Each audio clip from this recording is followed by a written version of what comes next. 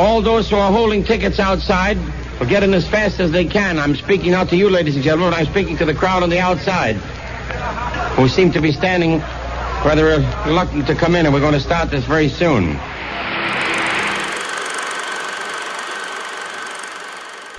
Welcome to Worthy. I'm Ben. And I'm John. And this is our 40th episode of Worthy. We've somehow gotten to 40 episodes of the main series through 40 Best Picture winners. I've survived talking through at least 40 hours with John, and neither of us are bored with each other yet. So, or want to kill each other. No. Never. Never, John. Never. And it's very exciting. 40 is a huge number. It feels... I don't even know what it truly feels like. It just feels like concrete. Like, yeah, we did it. We did something 40 times, and really 40 plus times when you include the nomination reaction episodes, the top 10s of the years, holiday specials, whatever you can think of. We've done that. But in terms of the main series, we've gone through 40 Best Picture winners, and it's very exciting. And for those who have listened or may not know, we go through every decade of that. So every time it's a film year ends in a 7, that's a new decade of the Oscars, because the Oscars started in 1927, and this episode we're talking about the 1967 Best Picture winner. So we always give out the worthies, is what I think I called it last time, of awards for the movies that won Best Picture, or from movies from those years, and what we think should win those awards. I think we played a little bit looser this time around with some of the awards we gave out. Really more specifically one category, which we will get to pretty quickly. So we give out awards from Best Editing, Best Cinematography, Writing, Acting. Whoever we thought out of the Best Picture winner should get more awards. That's what we're here for. So, John, before we jump into the worthies, any thoughts on 40th episode? Thoughts on, I don't know, what you were doing today? How was your day? Was your day good? My day was good. I'm happy to be middle-aged. Worthy is officially middle-aged. And, yeah, it's crazy. We've done over 50 episodes in total, but this is our official 40th episode. It feels great. It does feel like a kind of body of work at this point now, and it does feel like a true journey that we've gone on through the past 4 decades of film. And it's crazy. On one hand, it feels like we've just started yesterday, but on the other hand, it feels like we've been doing this for a decade, and it's really amazing to see how not only the industry has changed, but I think around the time now, and especially watching now that we're seeing the award show and we're seeing it in color, and I'm starting to see familiar faces, right? I'm starting to see actors that are still around now for us, for instance, Dustin Hoffman for this year for The Graduate. That's a very familiar face that we grew up with. But he was very much, the older man for us, the grandpa, or the really wise older man. Yeah. And here we see him in 1967 as a little kid, literally just post-grad, someone who's even almost a decade younger than we are now. And it's really interesting to see just these familiar faces that are now, what we are used to in Hollywood. So it's been a great journey. I'm doing well. I had a pretty damn good day, and I'm ready to jump into our worthies. Yes, let's jump into the worthies, and we're going to start with Best Song, a new category we are introducing for this episode. And this is that one category where I think we strayed a little too off course in terms of films that won Best Picture, and there weren't really many films that won Best Picture that also won Best Song, and that goes kind of for the entirety of the Oscars. So played a little loose, and my best song from the years of 1958 to 1967 was Moon River from Breakfast at Tiffany's.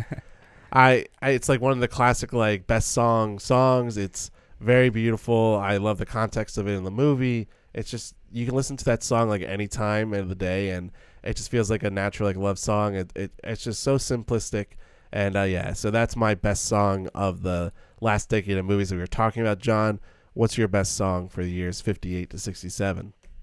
I didn't even think about that until you just said it. Were we supposed to specifically pick it from the songs from the Best Picture winners? Because I took it the same way that you did, that best song would be the past 10 best song winners. Which one is your favorite?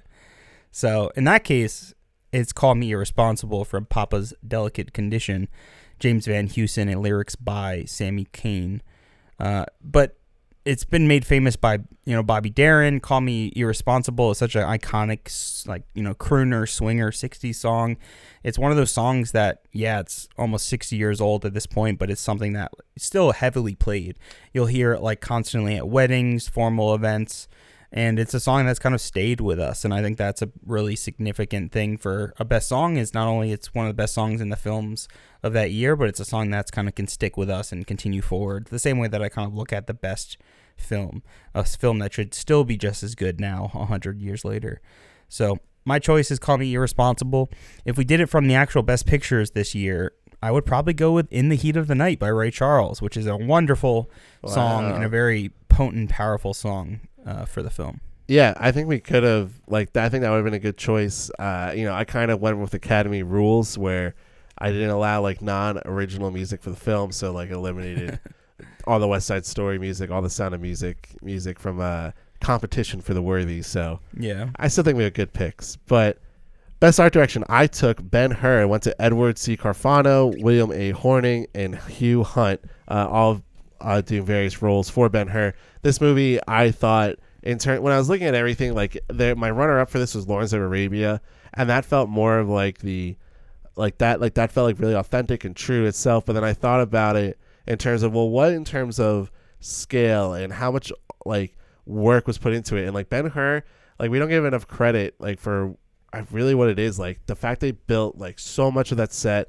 they made this huge epic film. It was an unbelievable feat, and everything feels it's all made specifically for the movie. It feels so real and right. So yeah, Ben-Hur gets that art direction award for me just because of how huge and grand the scale was for what they were able to accomplish and pull off and show in that movie. Yeah, I think that's a great choice. I think that was one of those epics that I was really expecting a lot from, but it was kind of middling for me. So that's nice to see that you picked it for art direction, and it's famous. I mean, it's still iconic seeing that chariot race. But I went with something a little bit different, and I went with West Side Story from 1961, production designed by Boris Levin. My runner-up was Lawrence of Arabia for that brilliant art direction by just, having them build all those deserts. That was crazy, incredible. Yeah, the fact that they combed the desert. Every single time, combing the desert. But no, West Side Story, I love the primary colors. I love the way they try to explore the city. I love the use of the real city, as well as the sets they use to clearly represent some of the streets, some of the backlot sets where they kind of meet for the famous fight. And I even love the actual production design of each individual song. I mean, I think it does a really great job of showing off those really great primary colors that we're used to in a lot of these 60s musicals. And yeah, I mean, it's just vibrant. It fits the mood of New York, and it fits the music of West Side Story very, very well. Yeah, I agree. I think that the set decoration and art direction of that film, it really it brings the stage play to life without taking too much of the stage play out of it. It still feels like a true musical. It still feels like it's truly put on a stage, but it's in the city and the streets of New York. So I agree. Everything is placed properly for each number, and some of the colors in that movie really pops out. So not a bad choice at all. But moving on to best score, I picked Lawrence of Arabia, Maurice Jarre. I mean, just there's really nothing better than that. I mean, this is a decade where we have Sound of Music and West Side Story. So the fact that that those get passed over by Lawrence of Arabia, I think kind of shows how good that score is that was put into that film. So it's truly iconic. If you've never listened to Lawrence of Arabia, I think you can get a true feel for what the film is, what it's trying to say. This fantastical look into the desert. It's truly whoa, it's grand, it's epic, and it's very Star Wars. You can tell John Williams took heavy inspiration from it. So Lawrence of Arabia, best score for the Worthies. John, what did you pick though for best score? I also went with Lawrence of Arabia. I totally agree with you. I think it's kind of almost a cop-out to pick a musical, and like you said, a lot of the music comes from pre-existing work or the Broadway musicals or what have you. But Lawrence of Arabia, much like Gone with the Wind, the score has really stuck with me, and it's one of those scores where you almost are reminded of the film, moments of the film when you hear the music, and it brings you back to the character's point of view in a way. And I love it. I mean, it's so grand. I think describing it and relating it almost to Star Wars is perfect because it is very John Williams-esque, and it's grand, and each kind of character has their kind of own theme that's played, and it's just powerful. It's a really powerful score that I still just like will hear sometimes in my head, which anything's an earworm, and especially a song or music with no lyrics becoming an earworm, I think is a huge, huge praise for something that, for music in particular. I mean, if it can stick with you and just be like present in your mind, there's something magical about that, the way your mind remembers certain things. And yeah, it's such a great score. What else is there to say? There's not really much else to say besides let's just move on to best editing. And that one I picked. The episode that we're going to be, and the movie we're going to be talking about in this episode right now, is In the Heat of the Night to Hal Ashby. There are, I think, a lot of great candidates for the best film editing of this past decade. My runner-up was West Side Story, but winner In the Heat of the Night. And without getting too much into the film, it's truly just because of the tension that Ashby builds throughout the movie, like especially the opening. There's we have the Ray Charles song. It's like really great and poppy, but you just feel this like insidious like nature. There's something going on underneath, and that obviously gets revealed in the beginning, and then it just gets rolled out more and more in the movie. And there are a couple of chase scenes. They're just really like well edited, like dialogue scenes that are quick cuts that get crazy angles, and it feels like so well paced for the film. Like that movie is an hour 50 minutes and it flies by very quickly. There's a lot they pack in there, but it's paced very well, and I feel like that has to do a lot with the editing. So that was my pick for the last decade. But John, what did you pick for best film editing?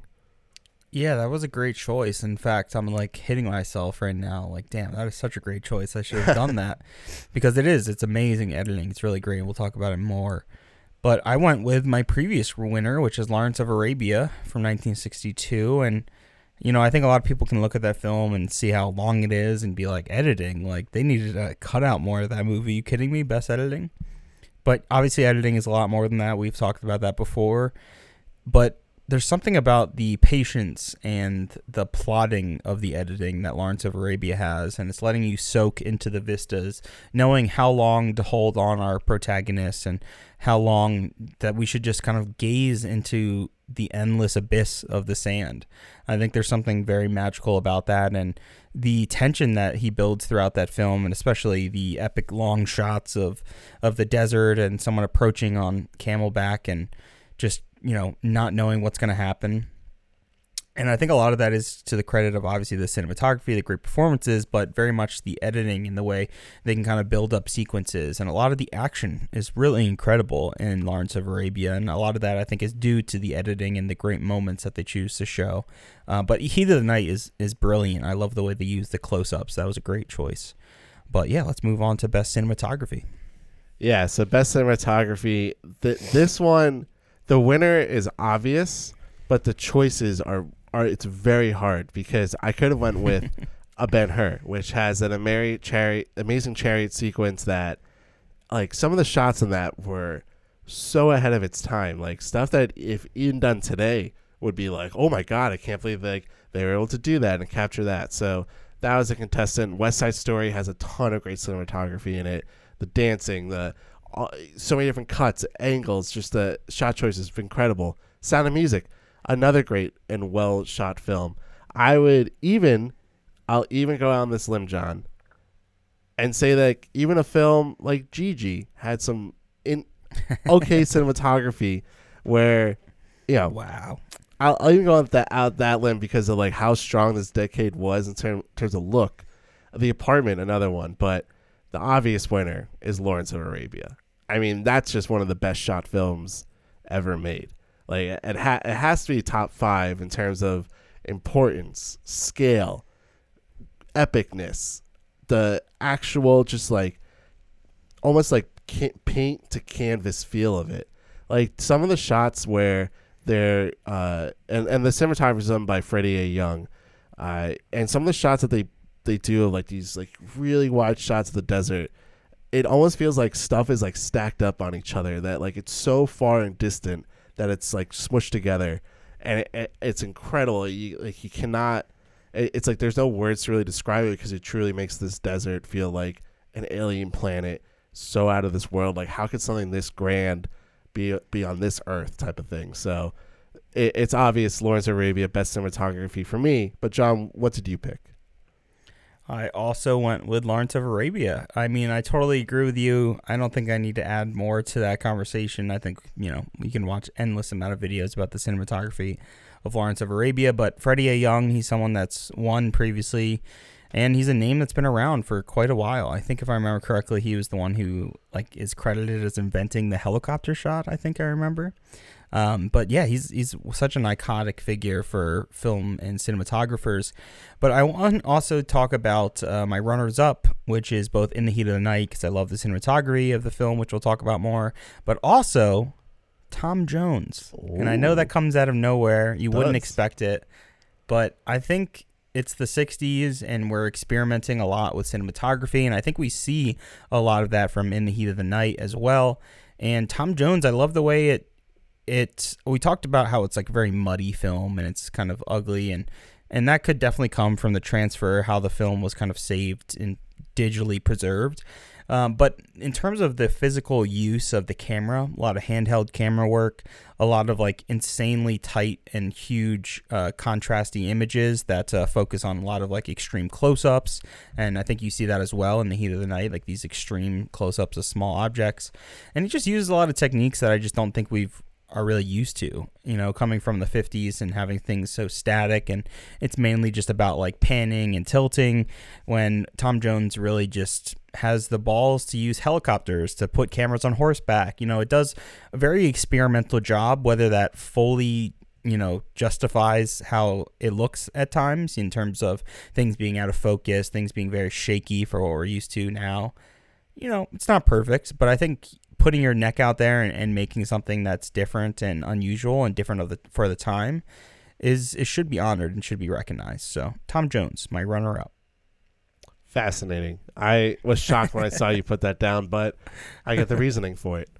Moving on to best screenplay, this one went to The Apartment, to Billy Wilder and I.A.L. Diamond. The Apartment screenplay is one of the wittiest, funniest, saddest, dramatic, angriest, loving, and just all around great screenplay. It's truly fantastic. It's a knockout. It's a screenplay that I think could be put into a book. I think people who want to be screenwriters should know this screenplay back and front. I mean, I spent a ton of time talking about Billy Wilder's, essentially his guideline to writing a good screenplay when we talked about The Apartment. And literally The Apartment is that document, those 10 steps that he gives, it's all there. So study that screenplay. It's truly fantastic. There's so many words I can say about it, but I'll just let the words that in the film itself speak for it. And just, if you haven't seen The Apartment yet, I urge you to go see it. So John, what did you pick for best screenplay for the last decade? I also picked The Apartment, Billy Wilder and I.L. Diamond. I mean, I said this is a perfect film for me. I gave it my only 100 that I've ever given for a worthy film here. And I think you really hit it on the head. And I'll go as far as saying that I think you could even translate this script. Even just Google Translate everything, even let all the errors of the translation go through. And I think this would still be an amazing script in any language. And I think this would still be something that's digestible, it's understandable, it's relatable. And it doesn't matter where you're from. Everyone has worked a job where they feel like they're being mistreated, misused, or just taken advantage of. And I think anyone can relate to that, and anyone can relate to the highs and lows that you experience of that. Or even the highs of you love the people you work with to a degree, but you hate your boss or the circumstances that you're stuck in. And I think The Apartment's just phenomenal. I think it's a screenplay that is just, it's too good to be true, to be honest. It's honestly so amazing. It's so personal, yet broad enough that anyone can, I think, really enjoy it. So totally great choice. My runners up, and you did mention your runner up of Lawrence of Arabia, which is a great choice. And I also really love the script to our film today, In the Heat of the Night. Yeah, I think there were, again, like a lot of great choices. Lawrence of Arabia was right there, but The Apartment just, it edges it out. So, and it's great. Truly one of the best screenplays ever written. Moving on to Best Supporting Actress. This one I had kind of an easy time with, but also a frustrating time with because there weren't as many Best Supporting Actresses in the Best Picture winners that we saw that I was into, and also just winners in general. So I was very discouraged. But I went with Rita Moreno from West Side Story for her role as Anita. It's one of the kind of classic performances now. She gives it her all in this. Her singing is great. Her dancing is beautiful.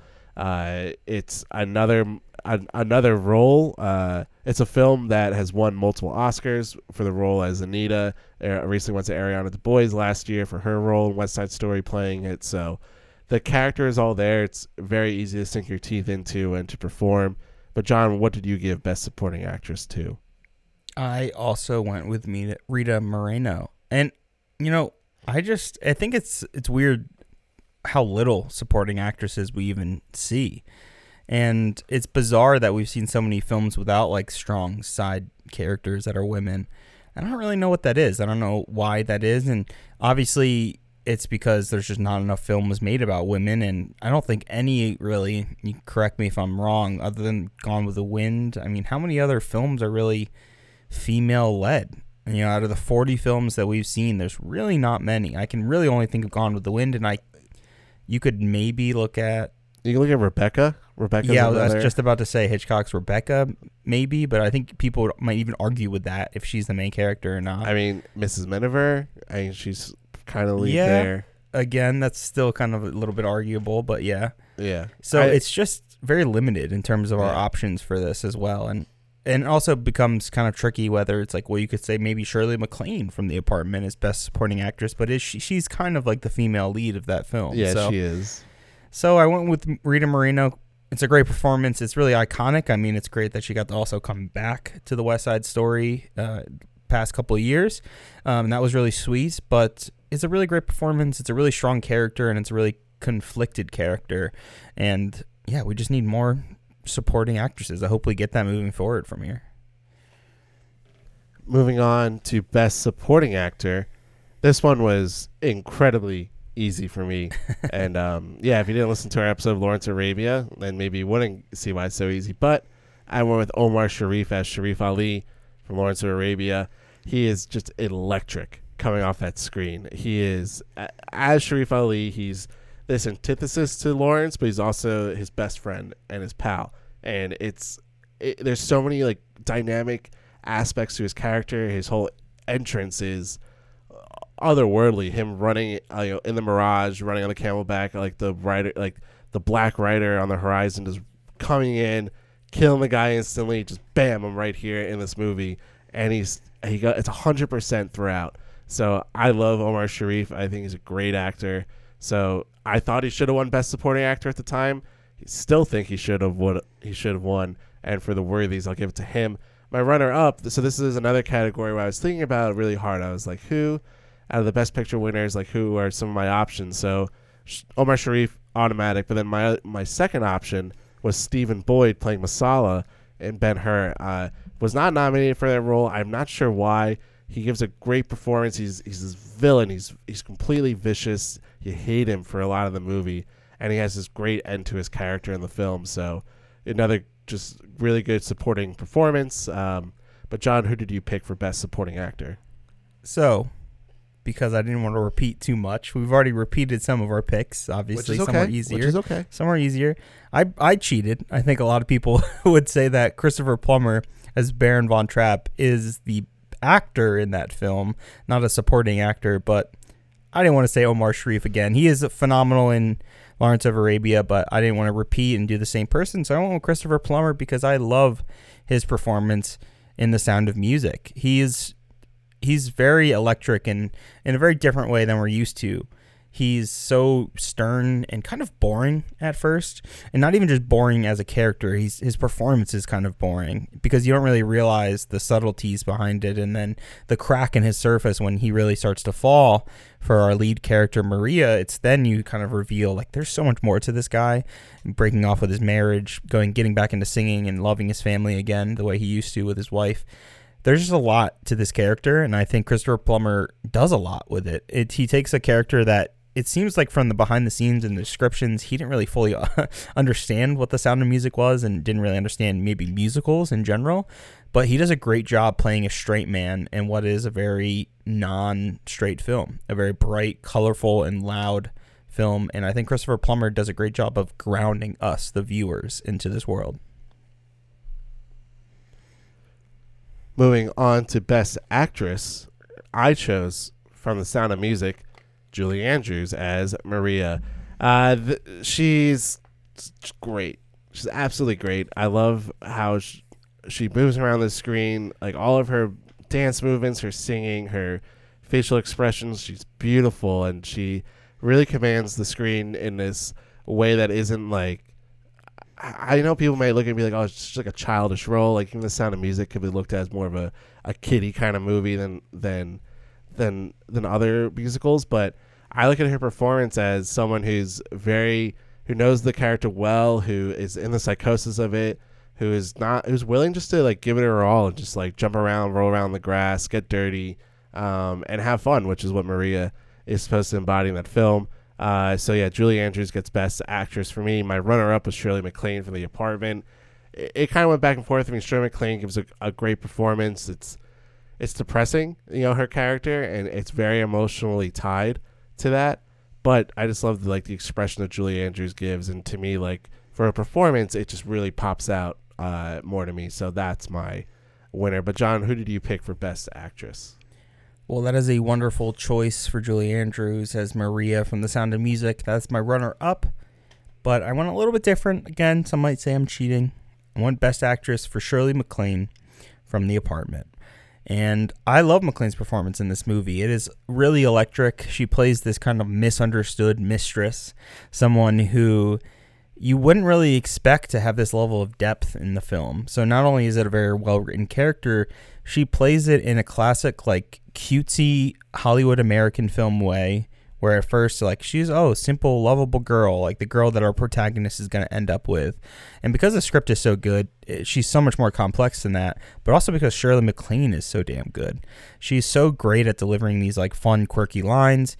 I mean, she has the responsibility for basically ending this film, and she does such a great job. It's such an iconic ending to this movie, and she plays this character who you may not always root for, someone who is almost against our lead character for the majority of the film, but you still understand her actions. You still understand why she's doing this, and she does such a great job of balancing that and then completely flipping it on its head and then falling in love with Bud by the end of the movie. And what a wonderful performer. She's just kind of really electric for this film, but it's a great choice picking Julie Andrews. I love the way she kind of embodies Maria, and she really, shows that in her body movements. Yeah, and there's nothing wrong with picking MacLaine. I think it's kind of one or the other. Both are great performances, so not an easy choice to make. Speaking of not easy choices, moving on to Best Actor. And I told myself, I told myself when I was like, oh yeah, 40th episode, we have to start thinking of winners, and thinking about all the movies, and I'm like, you know what I'm not gonna do? I'm not gonna snub Peter O'Toole. I snubbed Peter O'Toole.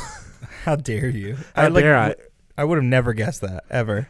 Yeah, I really wanted to pick Lawrence. I really wanted to pick Peter O'Toole and this grand performance he gives. It's truly iconic. But Jack Lemmon, man. Jack Lemmon as CC Bud Baxter in The Apartment. Wow. Just wow. It's a physical, it's an emotional performance, it's comedic, it's so honest and pure, and it's like when I love when actors talk about like looking for that pure and authentic moment, like that one moment of reality. Well, Jack Lemmon does that for the entire film. He's truly authentic to that character.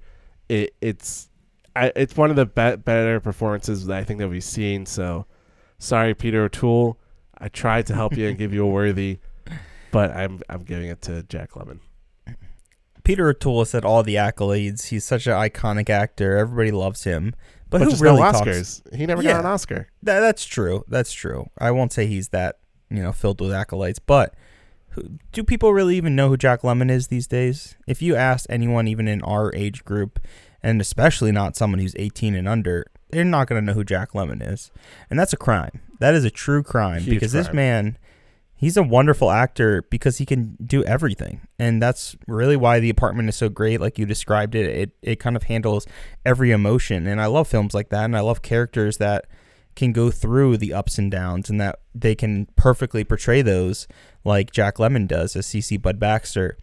I think we get a little bit of a cheat here because we get his voiceover, so we get to know his character immediately. We get to kind of know his cadence and his kind of like loves and passions in the world. But he is such a complex character who just slowly gets kind of broken down.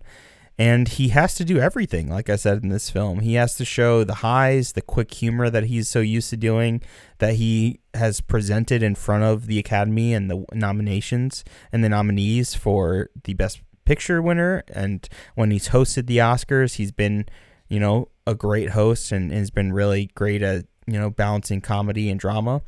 And I think The Apartment is a perfect showcase for Jack Lemmon. He is so damn funny, charming, and just endearing in this movie. And I think that really goes from most of his performance. He's just a phenomenal actor. And you made the right choice, Peter O'Toole. I'm so sorry, but people love you, man. You'll be okay. Yeah, we love you. Moving on to Best Director. This one was another tough cat. A lot of great choices. There was some obvious ones you put up there. Some ones you're like, okay, don't really need to consider that. But it's David Lean for Lawrence of Arabia. He crafts this world, this fantasy and story so well. I mean, he demands perfection, and what he delivers is, I think, just beyond perfection in a film. It's one of those directing performances and moments that directors today are still influenced by. I mean, when you have a guy like Spielberg who's gushes over this directing and David Lean as a whole. So I think of one of the best of the modern cinema is like, that's the influence for me. That's the movie that I want to be like. I think tells a lot about what David Lean did and what he has done throughout his entire career, like the movies that he put up. I mean, Lawrence of Arabia is to the scale of a Lord of the Rings, to a Titanic, like beyond epic. It's movies that are like, how the hell is this getting made? How the hell is someone managing this and putting the vision to reality? So David Lean gets my Best Director award. My runner-up was Billy Wilder for The Appointment. It's subtle, but it's still like truly great, masterclass of work of filmmaking. But just David Lean edges it out. John, who did you give Best Director for? So those are two great choices. I can't disagree with you. I think David Lean is maybe one of my favorite directors that we've kind of come across. And along with Billy Wilder, I think Wilder and Lean are the two directors that we've watched their films, and I just felt like I need to watch every single one of their movies. And I don't know if I feel that way exactly about my choice, but my choice went with the director who had 2 Best Picture winners in this past decade. Ooh. And someone who we probably won't see much of. Their career kind of transitions out of the 60s, and not even in a bad way. They worked on some really incredible films and really notable films. And I'm talking about Robert Wise, director of West Side Story and The Sound of Music. And I really was thinking about him for this choice because I love intros and outros to movies. I love a really great beginning and I love a really great ending. And I think Robert Wise does a great job of introducing us to the world of New York City and the West Side Story, and does a great job of introducing us to the hills and the mountains of The Sound of Music, and does a great job of leaving us in the West Side Story and leaving us in The Sound of Music and making us kind of think about the journey that we went on. And not only that, he really made 2 beautiful and amazing movies that are musicals, that are bright, colorful, exuberant. They make you want to go out and explore the world and, sing songs. And, how can you not like that? Like a little happiness and joy in your life. And from what we've read and the history that we've seen behind these two movies, there were a lot of challenges with the West Side Story, with The Sound of Music. There was a lot of challenges just making musicals, especially in the 60s, where we have not a lot of resources to kind of play back things immediately and see the takes that we did, make sure the sync isn't matching up and everything like that. I'm working on a music video right now, and I know just from a stupid little 3-minute song how difficult it is just to be able to like sync up dialogue and singing and how to make something that's even remotely interesting besides just listening to a song. So then expanding that with 12 songs or however many songs there are in West Side Story and The Sound of Music, extremely challenging while also trying to tell a story. And I think those two films are perfect examples of how a musical can use the music to guide it, but also still tell a great story with really great visuals. And that's all I ever want from a musical. So I went with Robert Wise. And not a bad pick. There's some really great directorial moments in the last decade and plenty to choose from. So I like that choice. I think it's a bold choice, and I like it a lot. But moving on to Best Picture, I just want to read the 10 films that we are considering for the Best Picture. So this is movies that won Best Picture from 1958 to 1967, starting out with Gigi, Ben-Hur, The Apartment, West Side Story, Lawrence of Arabia, Tom Jones, My Fair Lady, The Sound of Music, A Man for All Seasons, and In the Heat of the Night. So my pick for the fourth worthy Best Picture winner goes to The Apartment, Billy Wilder's film. The film overall, John gave it 100, and I was shocked when he did that. I thought I would be the first person to give 100 to any of these movies. I've given 4 movies 100s on the Best Picture list, and the Apartment was not one of them. I think I gave it a 97, which is still like a great score. Like it's one of the best films. It was really hard to choose between The Apartment and Lawrence of Arabia. Lawrence of Arabia has a lot going for it, especially for a film lover like me who loves the epic movies, who loves scale, who fell in love with the desert, fell in love with the score, the acting, the cinematography, as everything for it. But it's like almost that La La Land Moonlight debate where you have the pizzazz and the fun and cool things what you can do with film, but then you also have this artistic moment where you can truly get into the human condition and connect to something that may not be exactly in your purview of life, that may not be what you're experiencing, but what others experience, what others deal with, and how they handle it, and it's some of the darkness, but also some of the happiest moments in life. So The Apartment captures all of that and more. So that was my Best Picture winner of the last decade. John, what did you pick for your Best Picture winner? I think you're right on the money. Just like you said, this is my only 100 so far. Not much really comes close. You have the occasional Bridge on the River Kwai, which is out of our choices here, but that I gave a 97. Other films like The Best Years Are Alive is a 95, a 94 to The Lost Weekend. So I've given some films in the 90s, Gone with the Wind a 90, but I haven't really felt the need to make the statement that there's something as a perfect film. I think a lot of people would even hear that and just blow some smoke out of their nose and just say that's ridiculous. Like, no piece of art is perfect. And I think there's an argument there. That's definitely true in a way. But to me, this is a subjective feeling of perfection. There's not a single thing that I would change about The Apartment. I think it is such a perfect film when it comes to the script, the themes, and the story that it's trying to tell.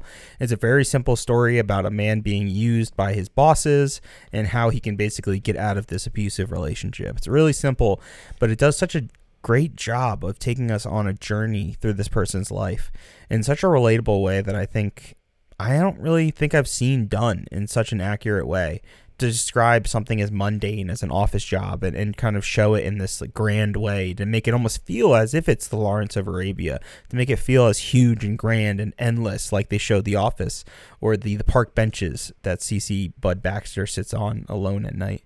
There's so many great moments in this movie from every technical aspect, from the amazing cinematography, from the great acting from Jack Lemmon and Shirley MacLaine, like we mentioned. Those are both my Best Actor and Best Actress picks. Plus, it's what we were calling a perfect script. Hard not to pick this as your Best Picture winner. And it's going to be really hard moving forward to think of a film that can really compete with this, but I'm excited for the challenge to see what we have.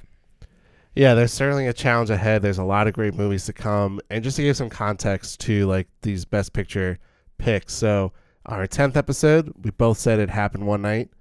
On our 20th episode, I said Casablanca. You said The Best Years of Our Lives.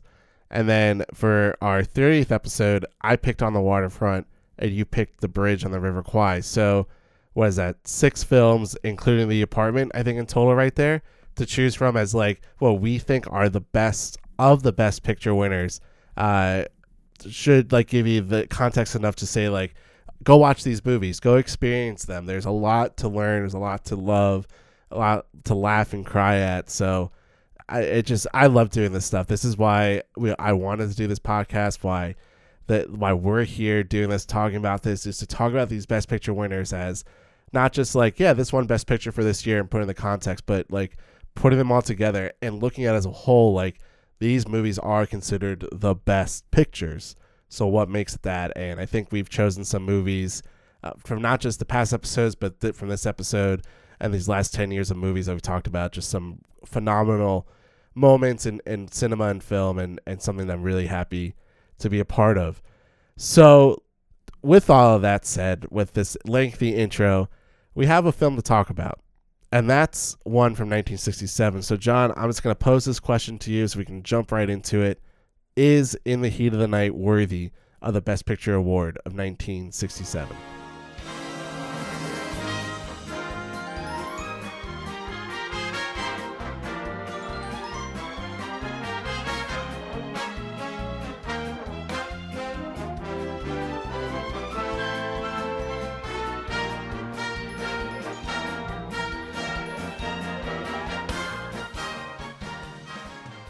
In the Heat of the Night. A black Philadelphia police detective is mistakenly suspected of a local murder while passing through a racially hostile Mississippi town. After being cleared, he is reluctantly asked by the police chief to investigate the case. Wealthy industrialist Philip Colbert moves to Sparta, Mississippi to build a factory. Late one night, police officer Sam Wood discovers Colbert's murdered body lying in the street. Wood finds Virgil Tibbs, a black man with a fat wallet, at the train station and arrests him. Police Chief Gillespie accuses him of murder and robbery, but soon learns Tibbs is a top homicide detective from Philadelphia.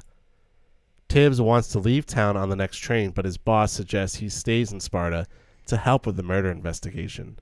Though Gillespie, like many of Sparta's white residents, is racist, he and Tibbs reluctantly agree to work together. A doctor estimates that Colbert has been dead for less than an hour when his body was found. Tibbs examines the body and concludes the murder happened earlier than the doctor thought. The killer was right-handed and the victim had been killed elsewhere and moved to where Wood found his body. Gillespie arrests another suspect, Harvey Oberst, who protests his innocence. The police plan to beat him to extract a confession, but Tibbs reveals Oberst is left-handed and has witnesses to confirm his alibi. Frustrated by the ineptitude of the local police, but impressed by Tibbs, Colbert's widow threatens to halt construction of the factory unless Tibbs leads the investigation. So the town's leading citizens are forced to comply with her demand. Tibbs initially suspects the murderer is plantation owner Endicott, a genteel racist and one of the town's most powerful citizens, who publicly opposed Colbert's new factory. When Tibbs interrogates him, Endicott slaps him in the face, and Tibbs slaps him back, so Endicott sends a gang of thugs after him. Gillespie rescues him and tells him to leave town to save himself, but Tibbs is convinced he can solve the case. Tibbs asks Wood to retrace his patrol car route during the night of the murder. Gillespie joins them.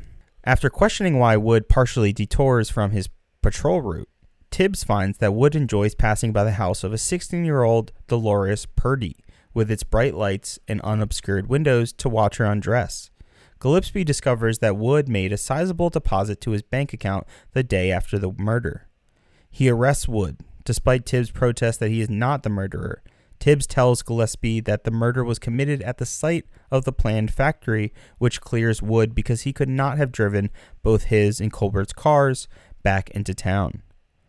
Also, while being interrogated, Wood provides a credible account of where the money for his large deposit could have come from. Dolores' brother, Mr. Purdy, a hostile local, brings her to the police station and files statutory rape charges against Wood for getting her pregnant. When Tibbs insists on being present during Dolores' questioning, Purdy is offended that a black man is present during her interrogation and soon afterwards gathers a mob to attack Tibbs. Tibbs pressures illegal abortionist Mama Kaliba to reveal that she is about to provide an abortion for Dolores. When she arrives and sees Tibbs, Dolores runs away. Tibbs follows her and confronts her armed boyfriend Ralph, a cook at a local roadside diner. Purdy's mob also arrives and holds Tibbs at gunpoint. Tibbs tells Purdy to check Dolores' purse for the money Ralph gave her for an abortion, which he got from killing and robbing Colbert. Purdy realizes Tibbs is right when he examines the purse. After Purdy confronts him for getting his sister pregnant, Ralph shoots Purdy dead. Tibbs grabs Ralph's gun as Gillespie arrives on the scene. Ralph is arrested and confesses to the killing of Colbert. After hitchhiking a ride with Colbert and asking him for a job, Ralph attacked him at the construction site of the new factory, intending only to knock out Colbert unconscious and rob him, but instead accidentally killed him. Tibbs arrives at the station to meet his train to go to Philadelphia, as Gillespie, having carried his suitcase, shakes Tibbs' hand and bids him farewell. In the final interaction between Gillespie and Tibbs, as the detective ascends the stairs onto the train, for one last time Gillespie calls out to him and sincerely tells Tibbs to take care of yourself. Next, after a moment of hesitation, Tibbs turns around to face Gillespie and offers Gillespie a warm smile in reply. Gillespie then smiles back at Tibbs as Tibbs boards the train, and the train pulls away from the station, finally bound for Philadelphia. In the Heat of the Night is directed by Norman Jewison. Written by Sterling Silliphant, based on the novel by John Ball. Produced by Walter Mirisch. Music by Quincy Jones. Cinematography by Haskell Wexler. Editing by Hal Ashby. Casting by Lynn Stallmaster. Art direction by Paul Gross. And costume design by Alan Levine. In the Heat of the Night starred Sidney Poitier as Detective Virgil Tibbs. Rod Steiger as Chief Bill Gillespie. Warren Oates as Officer Sam Wood. Lee Grant as Mrs. Colbert. Larry Gates as Eric Endicott. James Patterson as Mr. Purdy. William Schallert as Mayor Schubert. Bay Richards as Mama Kaliba. Quentin Dean as Dolores Purdy. And Anthony James as Ralph. In the heat of the night,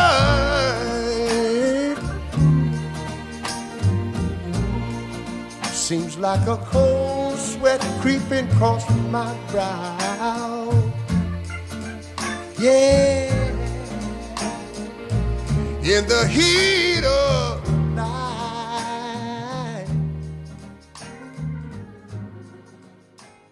So usually when there is a song in a movie, John, I do like to end the podcast by singing it, but would you like to sing In the Heat of the Night to start our conversation? Would you like In the heat of the night. That's all I got. But man, I love the way the movie starts like that. Yeah, it's like we barely even get a Ray frame. Charles. Oh yeah, we barely get a frame, and it's just like bolting out Ray Charles, like bringing you into this world. I loved that so much. And what a beautiful opening scene to this, right? Like, it's so dark and moody, and it's like no surprise that this is the first time that the cinematographer Haskell Wexler has ever shot a film on color. And you kind of get that sensation where you watch this movie and there's so much shadow, there's so much black and white, even though, how did you describe this film? I think it's the perfect way to say it. I call this movie the most colored black and white movie I've ever seen. And it's so true. It's like, it's muted in a way that's not bad. Like we talked about Tom Jones being like too overtly muddy and muted. There's a lot of color in this movie, and it's really pops off the screen, but I think a lot has to do with that amazing cinematography and the editing that kind of like guides us into this world. And obviously we have the great Ray Charles song In the Heat of the Night, named after the film as well.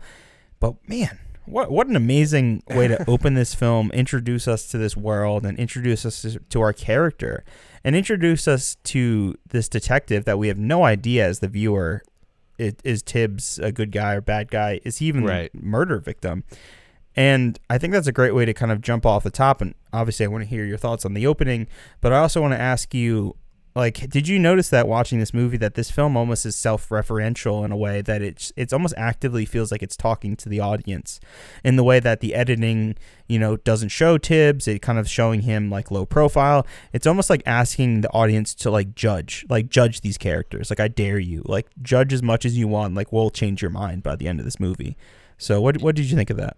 Yeah, wow, lots to unpack right there. So, sorry for your question, though. I think it's very intentional. It's very intentional that Jewison would set up these characters that would make the audience think, like, motives, like, true, like they're true characters, their true selves. Who are these guys? Like, is Tibbs really a good guy? Just because he's the one that everyone is throwing all these racist taunts and there's awful things at him and treating him poorly. He has this edge to him that's like, wow, maybe like his Philadelphia like cop self, maybe he's done some shady shit, and to like figure out ways to like get shit done. He definitely seems like he'll play by the book only for certain parts, and so there's this edge to him, and I think that what Jewison is trying to like challenge the audience for a 1967 audience that civil rights is very, very new. I mean, just everything that's going on in the 60s in terms of racial tension and turnover and a revolution that's still going on and it's still being challenged in today's cinema. It was meant to make people uncomfortable. It was meant for people to look at, well, what, if they're both cops, what's the moral difference? Are you just going to look at one cop differently because he's black versus the other cop because he's white? One's way better at his job than the other, but they both work symbiotically with each other and both reveal stuff about each other. I mean, even at times in the movie, at the beginning, Tibbs is like even questioned by his sergeant in Philadelphia, like calling him prejudiced. Why wouldn't you work with these guys? They're cops. Are you prejudiced? No, sir, I'm not prejudiced. Like, so it's very intentional with how they set up this movie with challenging the audience, their thought, and what goes into it. I mean, when you look at it now from today, and I guess now I'm jumping down to like my like overall thoughts of the film. I think that because it came out in 1967, because it's so new in terms of like talking about racism and talking about racial differences in film, some of it today seems very basic and it seems very like formulaic. And I think that a lot of movies today take inspiration from this and take it further and do more to it. So. And that's not this movie's fault at all. It came out in 1967, so I can't blame it for not being the most forward. And I think I actually read a Criterion essay about it saying like this movie, as good as it is, it's not a very radical film. The most radical part is the slap, which we'll get to. But otherwise, this movie doesn't do anything too radically out there that truly makes you feel challenged. I think that it was up to more modern cinema filmmakers and cinema lovers to get that feeling of being challenged by movies and racism. Yeah. Saying all that, there's a lot. Yeah, you talk about the look of this movie, the way Wexler films it. One of the great things that he does and decides to do, because in color, is properly light Sidney Poitier. Lighting a black person is different than lighting a white person. Totally different skin colors and skin tones. I think for lighting a black person, you have to use a lot more blue filters and blue lighting to get their lighting properly lit. So it's a great job by him to like recognize that and to apply that for the film. And then the opening scene, just like so much intrigue and so much mystery. I want to jump into it, but I want to give the floor back to you because I feel like there's a lot of impact there. In terms of like just talking about this movie in general. Yeah, no, there is a lot to unpack. 'Cause I think there's a lot to unpack about this film and its overall themes, more than even just the story itself. What the story is, whodunit murder, not to the degree of it's really asking the audience to guess too much. It's not really sticking its head out straightforward as just that. I think it's a lot to do with more of the themes as well from our characters. And you said a lot, and I think a great way to describe this film is some people don't see it that radically. I think there's more that we can kind of break down and talk about this film and why I think it is pretty radical, especially for the time.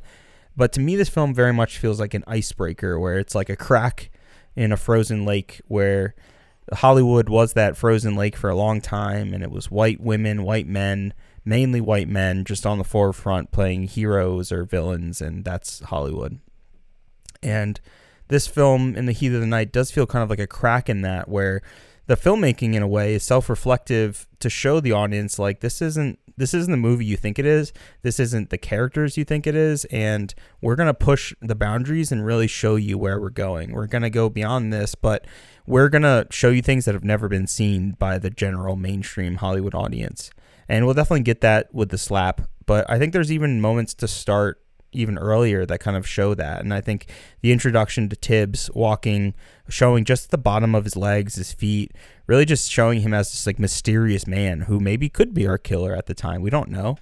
But what I think is even more interesting to me, and the way the film is self-reflective, comes with Quentin Dean, who plays Dolores Purdy, who is our mysterious naked woman in the very beginning of the film. So not soon after that we are introduced to Tibbs, or kind of see him walking into Sparta, our Mississippi town, we are introduced to this kind of naked woman who undresses in her room and just kind of likes to show off for people that drive by. And the film, it shows not fully nudity, but it's definitely showing parts of her body. And at the time, we're just seeing this as a grown woman. Like, there's no indication that this is a young girl at all, because it would be kind of shocking if the film were to say that and then show us right away. But what the film does, as us, the spectators, makes us kind of like googly eye, almost in a way that is pornographic. Like, look at this beautiful woman. Like, isn't this gorgeous? Like, wouldn't you do the same thing if you drove by and saw this beautiful, like, naked woman in the window, just like waiting there, beckoning? It's like it's a complete male fantasy.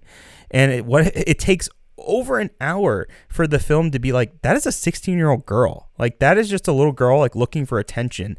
And that is so intentional from the screenplay, and it's so fucked up because it makes you as the viewer feel like a complete creep, especially as a man watching this movie. You're like, it feels like a classic Hollywood, like, sexuality of, like, over-sexualizing a woman and the male gaze of, like, googly eyes to be all over her. But this film goes the extra mile to be like, no, you're a fucking pervert. Like, you, the watcher, I saw the way you looked at her in the beginning. Like, you were just like the cop, Sam Wood. You didn't care. Like, you watched it and you enjoyed what you saw. And then it's not until at the very end of the film where it's like, no, there's more to that. Like, you need to question your own morality of what you just saw and with the way you felt. So I even think something as small as that, which the film, doesn't really play with that very much, but it definitely questions you as the audience. Like, think again, Yeah, I think there's definitely a lot of that, of just like think again ideas that, like, is this really what you're feeling? Because if you truly think more about it, maybe this is how you should feel about it. Is this aggressive, or is this true, a just reaction type of thing? There's a lot to unpack, but I want to go back to the beginning. I want to start it there because of how it sets up the movie. I talked about, when we were talking about the Worthies for best editing, like, why this movie won, and that's because of the tension that it built. And it's right from the beginning. Yeah, the Ray Charles song is going on. We're trying to figure out, like, what's going on in this town. But as soon as the song ends and the credits stop, the intro credits stop, it's a smash cut right to a fly, like a extreme close-up to a fly on this wall. And the next thing you see is this guy in a diner trying to kill it with a rubber band. So immediately, you have the killer right there. You have self-reflective. Like, yeah, it's telling you, the viewer, he's the killer. He's killing a fly right in front of you, and you don't even notice. Yeah, like, you see it, like, Genius. it's literally right there. It's a great, because it's so obvious, like, it's right in your face that the first thing you see is the actual killer itself, but you wouldn't think about that. So he's a dweeb, right? He's dweeb. He's working in a diner. It's late at night. Like, why would he be involved? How, what's the logistics of that?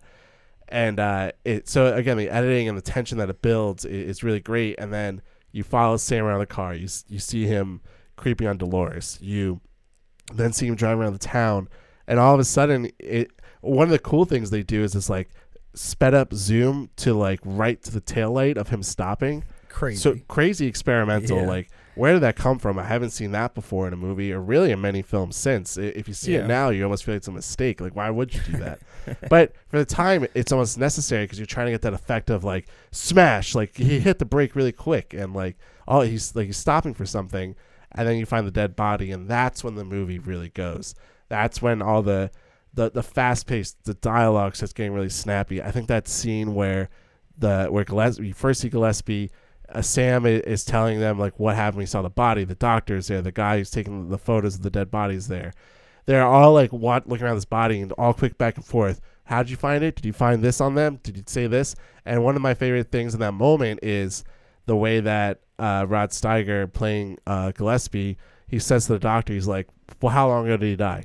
Doctor goes, an hour, maybe less, hour and a half. And as he's hearing that, you just see Steiger's performance of like hearing an hour. Okay, maybe less. Oh God, the guy's still here. He's still in this area. So it's like the cogs start like turning and the grinds start going. It's like it immediately goes. It's go go go go go for this entire movie. There's some really great chase sequences throughout. So it's a good setup. And then what that leads to is them finding Tibbs at the train station waiting, and that's where so much more tension is built. That's where we get introduced to Sidney Poitier's character, and the movie it skyrockets from there in terms of action and what's about to unfold.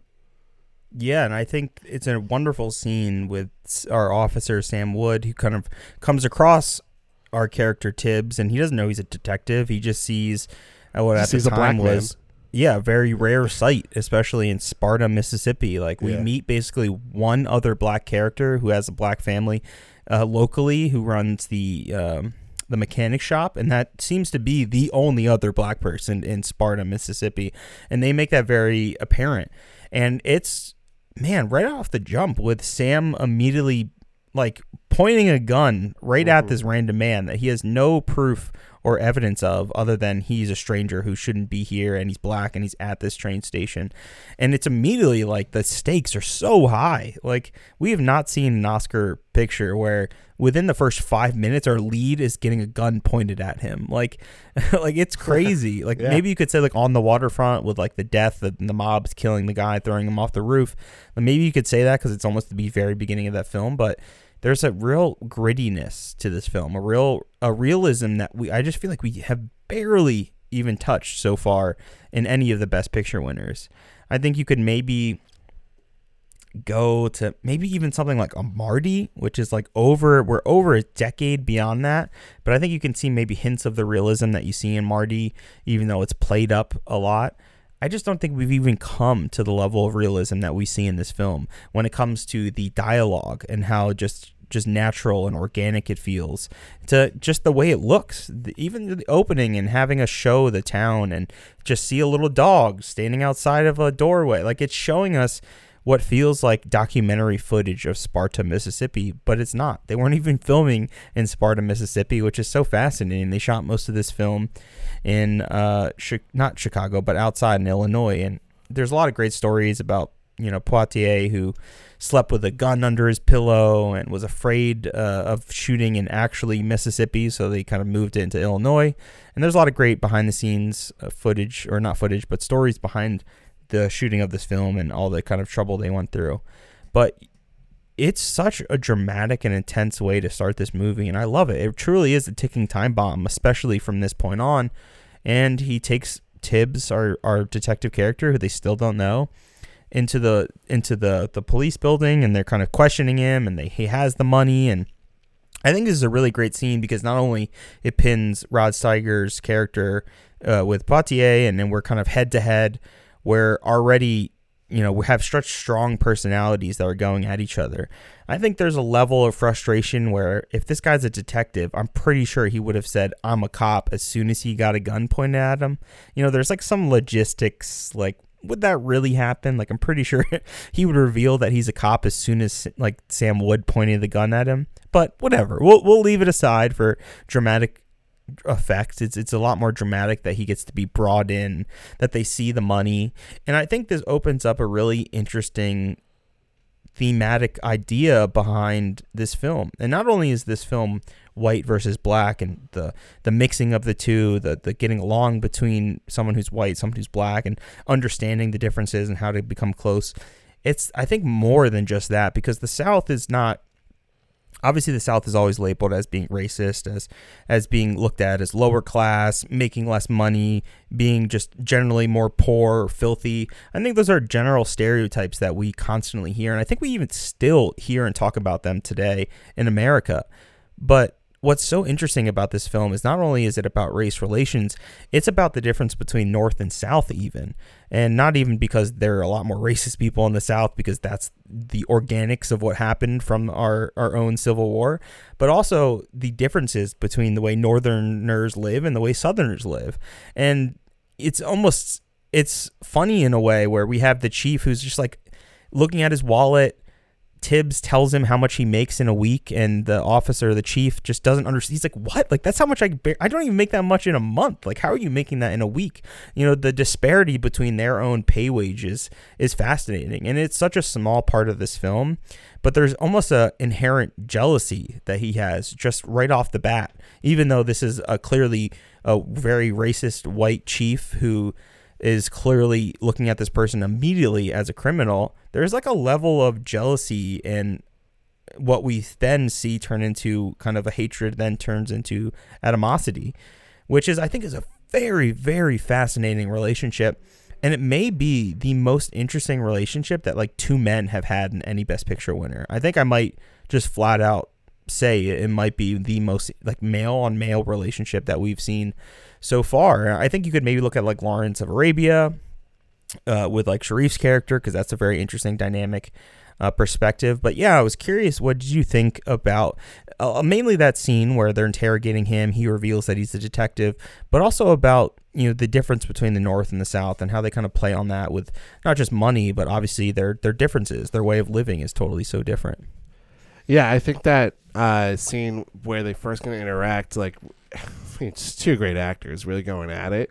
They're not going at each other. They're interacting with each other, but there's that hostile feel to it because one is being held, one's the police, although they're both police. So that reveal is nice. But when you're talking about this disparity, this North and South thing, I think it's more of a rich and poor thing. This movie is very much about the poor people and how, like, think about the title, In the Heat of the Night. You break it down from there, that you really get this sense that the place they're in, it's hot, it's sticky, it's sweaty, it's smelly. The poor people live probably in the filth. They live in this degradation. They just absolutely poor in conditions. And then the rich people in this town living it up. There's the factory being put into town. Endicott has like grip on the town. Mm-hmm. Yeah, there's a lot of tension just in terms of wealth and status that I think adds to the themes and the context of this movie, and like, you know, what each class has to do, like why there's these social issues, so and why people feel this way. So I think like there's a lot of that there. And then especially again, when the money is pulled out, you know, Steiger's like, I'm the chief of police, I don't get this kind of money. And it's even reemphasized when Tibbs has to take the call, and he's like, I'll pay for the call. And at the end, when he's counting the money to make sure he got all his money back, Gillespie is like, we'll be able to take care of this call, as if like, you know, your money's like no good here. Like, yeah, exactly. You know, but even buzz off down upon him, you know. Yeah. So it's a lot of tension. It builds this. It lays the foundation for, and I hate that my mind goes to this because this movie is not a buddy cop film, but it has that buddy cop, you know, sentimentality of it. So it's, and that's not what this movie is at all. So I'm not calling it a buddy cop film, but it just has like that obvious relationship of black cop, white cop having to work together. It's 1967, so this is pretty radical, you know, for its time. So the story progresses. They're looking for this murderer. One of the, I think, more interesting things is the way that Tibbs is allowed on the case and how he like handles looking and examining the body. Like, you see a black man touching a dead white man's body, looking at it, caressing it kind of in a way, and trying to examine it. And the doctor, and I don't even know what this other guy, like what his role truly was. Maybe it was just the his house they put the body in. I really don't know.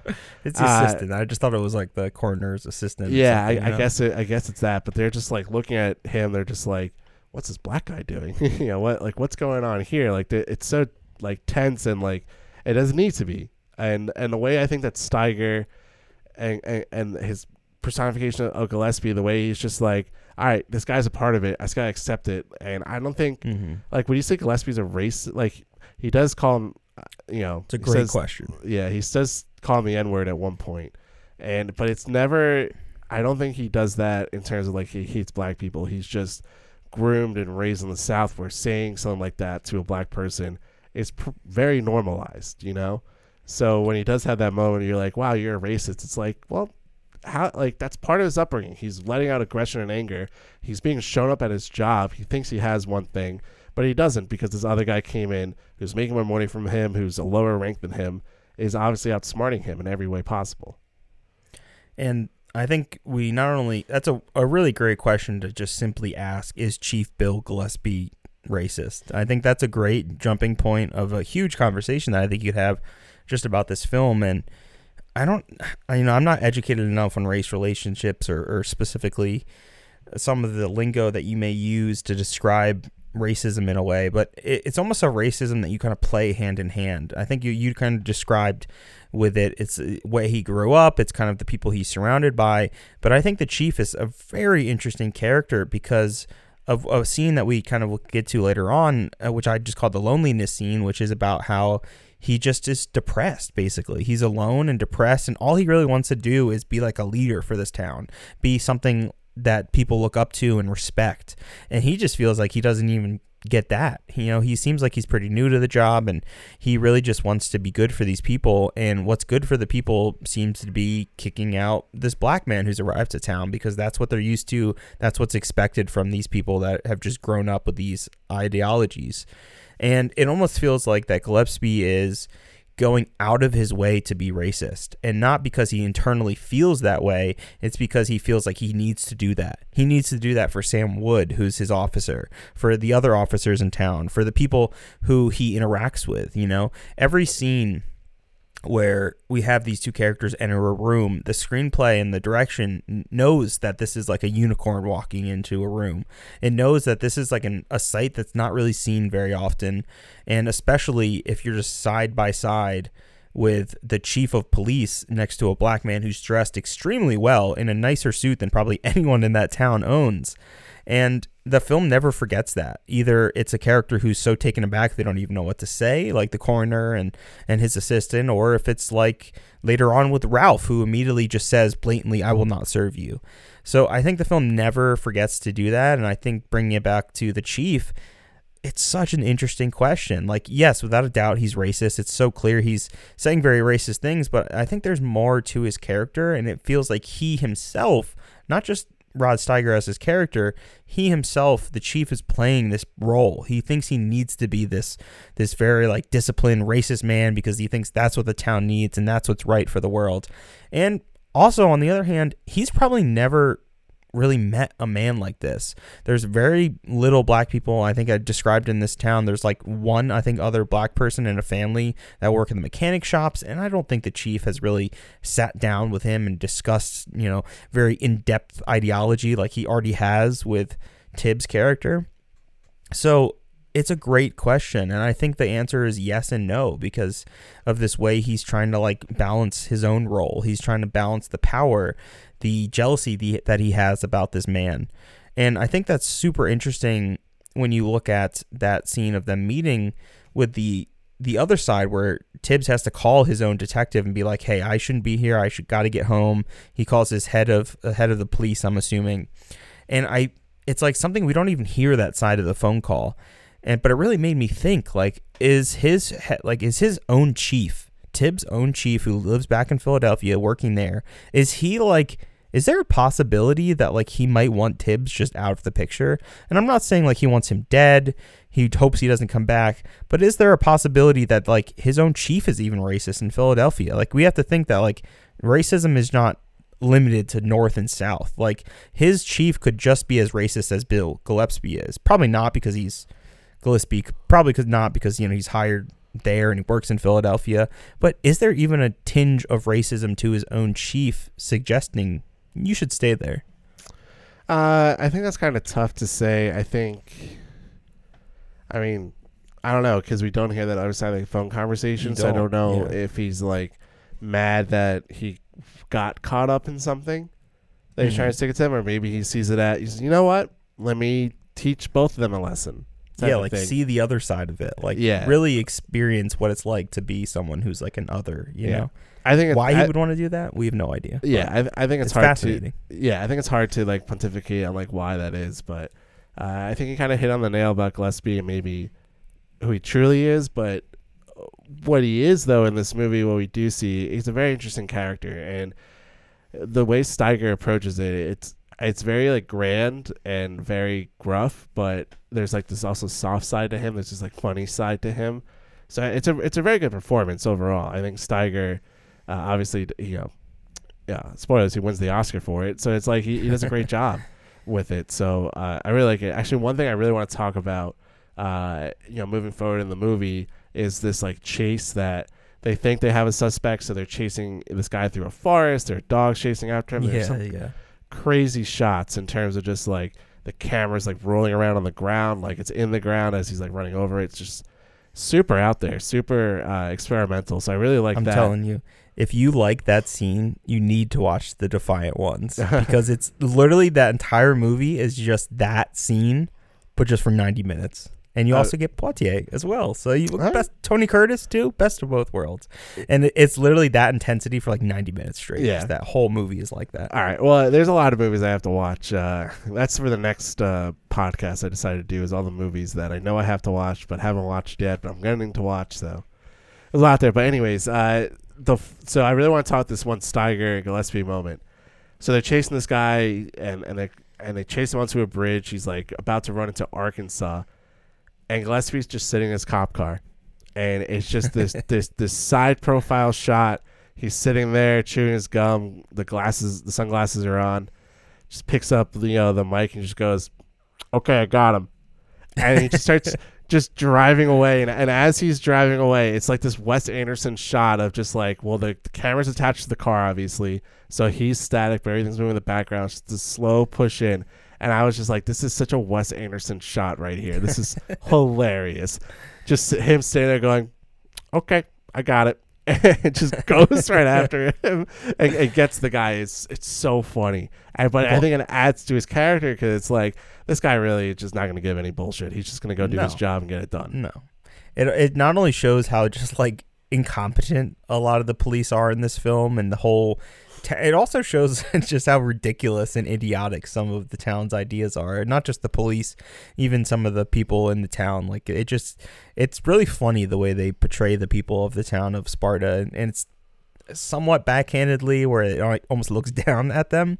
But again, I think it comes back to referential, where it's like, are you, the viewer, just putting these people down as well? So I don't know. There's a lot to say about the referential matter to it, but I want to talk again more about some of the ice-breaking moments, is what I'll keep calling them. And I think you did a great job of describing Tibbs kind of inspecting the body, which we just see close-ups of his hand kind of working his way across this man's body, a white flesh body. It's an icebreaker. It's intense to see someone's like kind of hands like that. It's hard to say. It's so funny looking back at this now, like 50 plus years later, and be like, this is crazy and was ahead of its time. But it's like, yeah, you got to put yourself in the time of what happened. MLK just recently was assassinated right before this.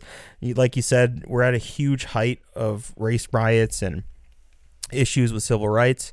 So this is a huge deal to see a man touching it. And it's not a sexual way, but it's a very overtly, very in-your-face way of showing it. And I think we also see that with Mrs. Colbert's character. Mrs. Colbert is the victim's wife who comes in, and she's basically what gets Tibbs fully assigned to this case. But she's played by Lee Grant in a really wonderful little sweet quick performance that she's in this film. But it's a really interesting scene because Tibbs tries to console her. And what happens, and I think this is why the film he still doesn't get the respect that I think it deserves, and calling it maybe too overt, too on the nose, is scenes like this where Mrs. Colbert is obviously distressed. She's here for a reason to build this factory, and her husband had this dream, and he's dead now.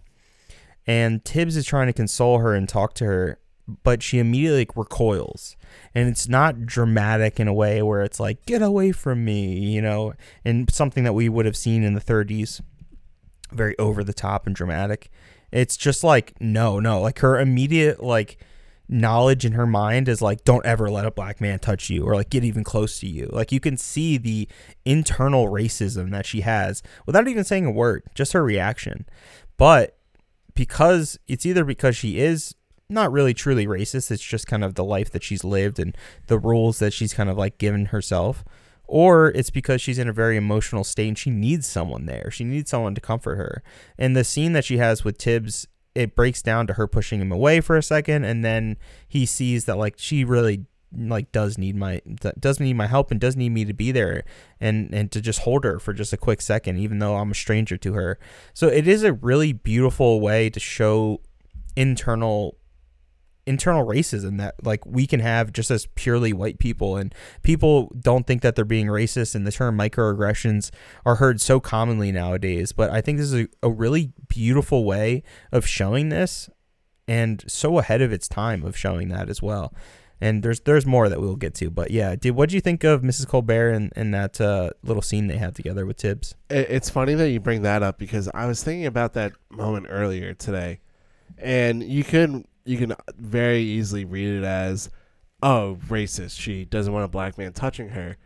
But then you think about the context of it, the emotions of, I just found out my husband just got murdered. I'm in this town that, like, they moved to build this factory. They're not from there, so it's like losing that person. I don't blame somebody for like not wanting to be touched or to be held in that moment. And I think the way that Tibbs reacts is telling of that, of understanding.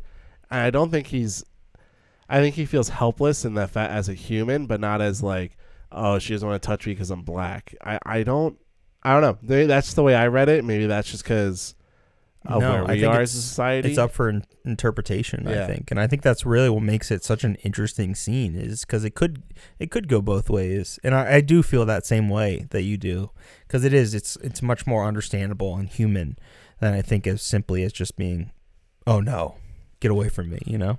Yeah. Yeah, I think that I think it's just it's very emotional right there. That there's a lot of high tension, a lot of emotion. So I don't blame Mrs. Colbert for feeling that way. But in terms of like other moments of racism, I think this one, it leads directly into it. So Tibbs gets put on the case. Mrs. Colbert is just like, yeah, I want him on it. And then they start digging in, and one of the first places they go is to this guy Endicott's plantation. Endicott was essentially like against what Colbert was trying to do, which was build a factory in the town. So they're like, all right, well, we got to go to this guy. If he doesn't like Colbert, then he might be a suspect.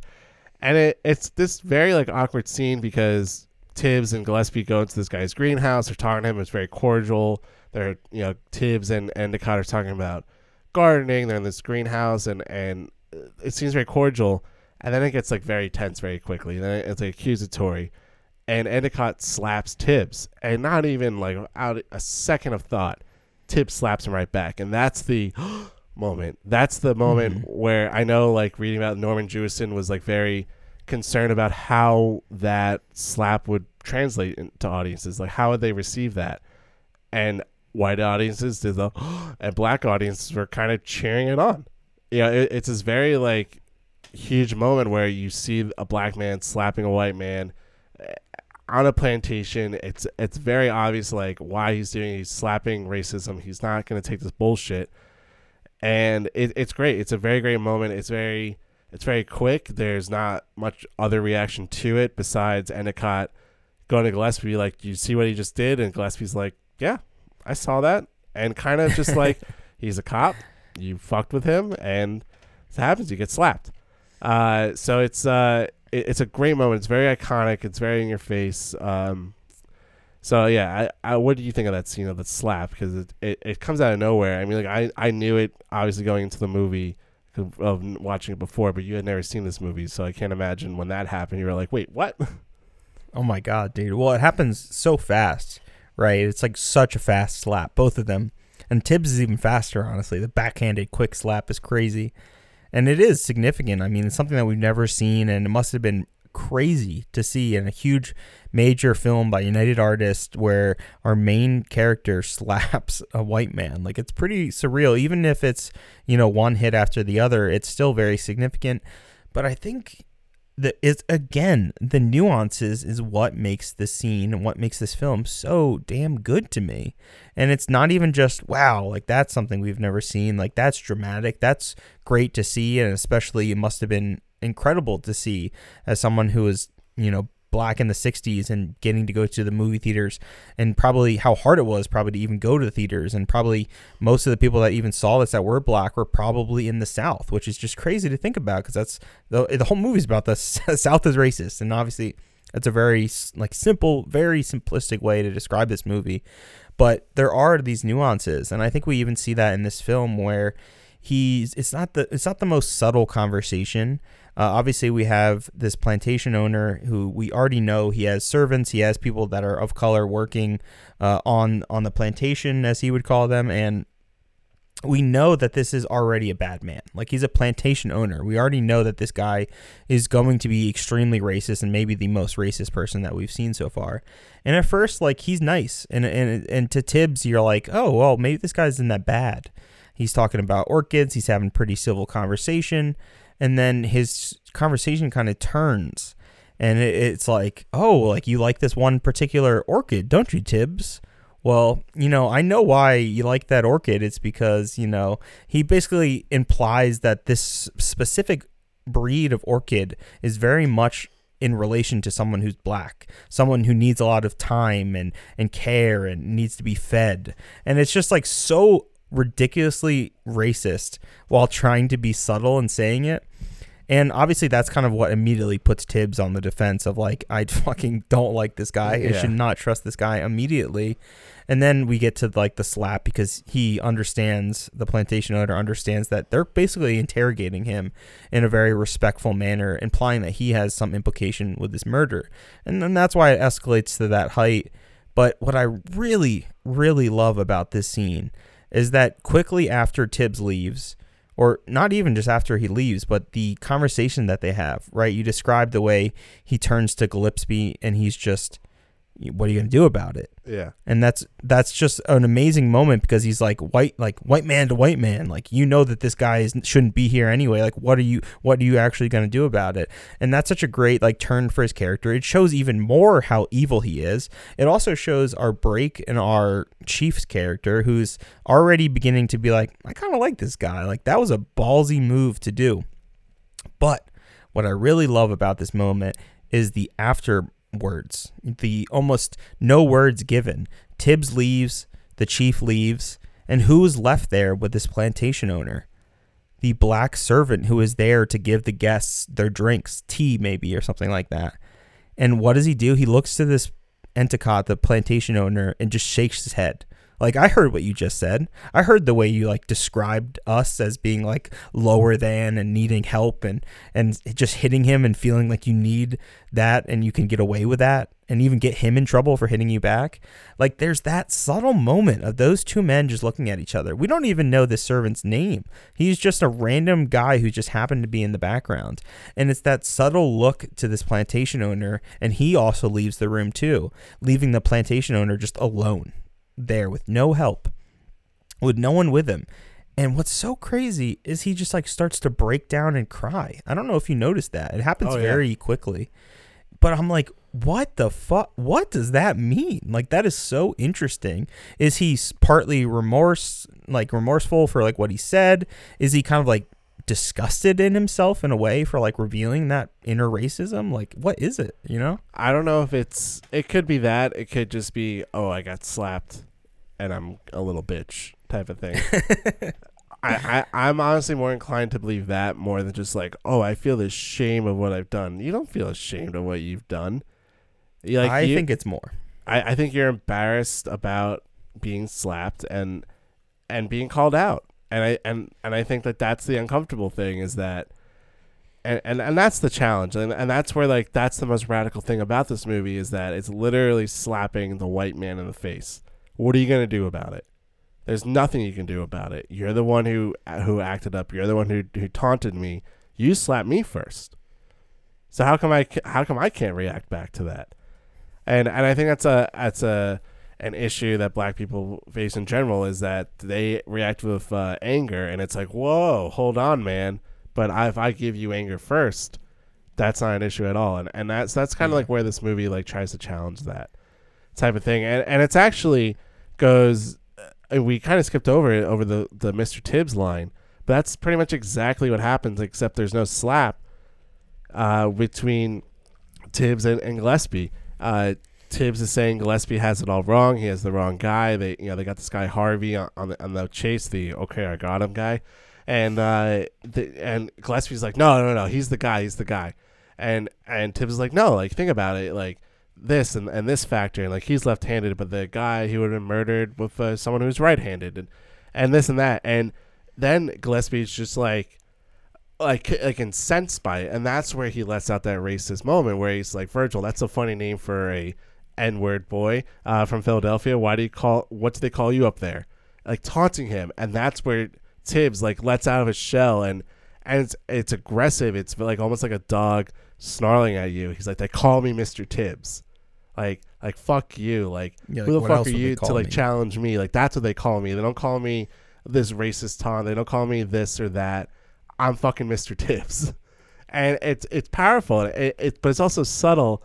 But it's like that moment where Steiger's like, all right, fine. Like I kind of got bit by like my bark, but I'll take it. Whereas Endicott's just, he starts crying. He's too emotional, can't handle it. And I think that's the challenge is like Jewison, the filmmakers, Poitier, Steiger trying to say to the audience of like, what the fuck are you going to do now? Like this is reality. What's your reaction to that? Are you going to... Yeah, it's great. It's so powerful. It really is so powerful. And it is such a balance of being so subtle, yet just powerful in a way that you can recognize it. You know exactly what he's referring to. And you know exactly the pain and the amount of times that people call him just boy in this movie. The just racist undertone of Mr. Tibbs is just called boy constantly throughout this movie. Even for people he's never met before, they just immediately see him and refer to him as boy, which is such a subtle, like racist backhanded slap. The movie just does such a incredible job balancing that nuance of being, avert enough to show that this film is about racism and race relationships, but also the nuance in it and the nuance between these small interactions that these characters have. And it's not just a slap, there's a lot more to these scenes.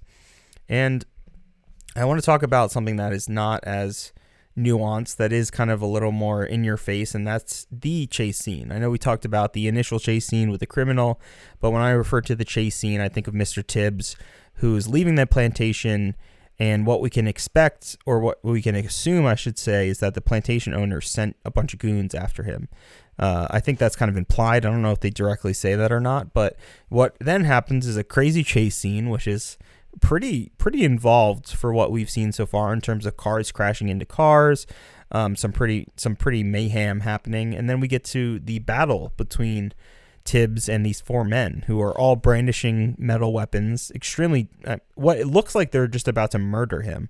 And I think Gillespie makes that very clear that you were about to die. Like, I tried to get you out of here. I tried to tell you at this point to go home, but I just thought it was not only just a very great chase scene that really kind of brought you in, but it also highlights just how dangerous this place is and how literally at every moment, in any moment, someone could just come up and immediately try to kill him. And that's just expected. And for a lot of people, that's just like normal. I think there's a couple times in this movie where people are like, how are you not dead yet? Like, they just like flat out like are surprised that he's even alive.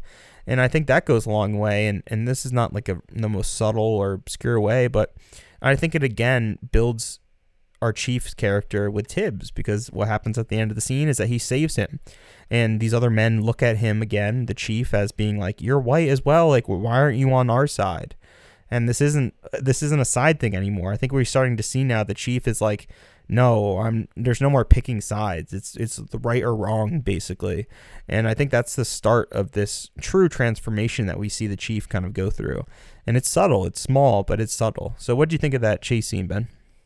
Yeah, it's shot well, and it's very tense. And then what I go to, like, yeah, it's a chase scene, but it's that scene in the warehouse where they corner him, and he pulls out like a lead pipe, and he's swinging it back and forth, and he's ready to go. Like, I'm telling you, Tibbs does not give a fuck. He will fuck somebody up, and he does not care how he does it. So it's very intense. It's that direct racism. It's very, again, that's a very thing for the audience to see, is like, this is what it looks like. Black men have to deal with this all the time, not just the South, but everywhere. They have to be on the run. They have to protect themselves. They have to go these aggressive, like, disgusting ways because they're being chased and being, by tenfold in the amount of people, that are going after them. So it's a very powerful scene, and it's very poignant. And what it does, and it kind of strengthens that bond between Gillespie and Tibbs.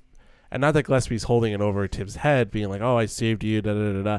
He's just like, you got to stick with me. Like, we kind of have to work on this together right now. We kind of have to be in lockstep. And from that moment forward, the rest of the movie, they're pretty much in lockstep. I think kind of the moment where they're not is when Tibbs goes off on his own to the abortion place, to that what's her name, to Mama Khaliba, and and like that's because like Gillespie isn't there. So this movie, like, this mystery keeps going, and I kind of want to talk about, like, this tension. This movie, it's an hour 50 minutes.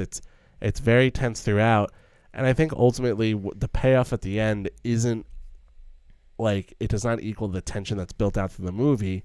And I know kind of the movie is more about this relationship between the black and the white cop, how they deal with each other, how they work with each other, how they approach this, and how others deal with them, trying to solve this mystery. But then the actual, like, murder case at the end feels very, like, anticlimactic. Like, you kind of want it to be Endicott, but then when you realize at the end that it's this random diner guy, Ralph, who killed him by accident because he was trying to get money, you're just like, all right, well, I kind of wish, like, that was solved quicker.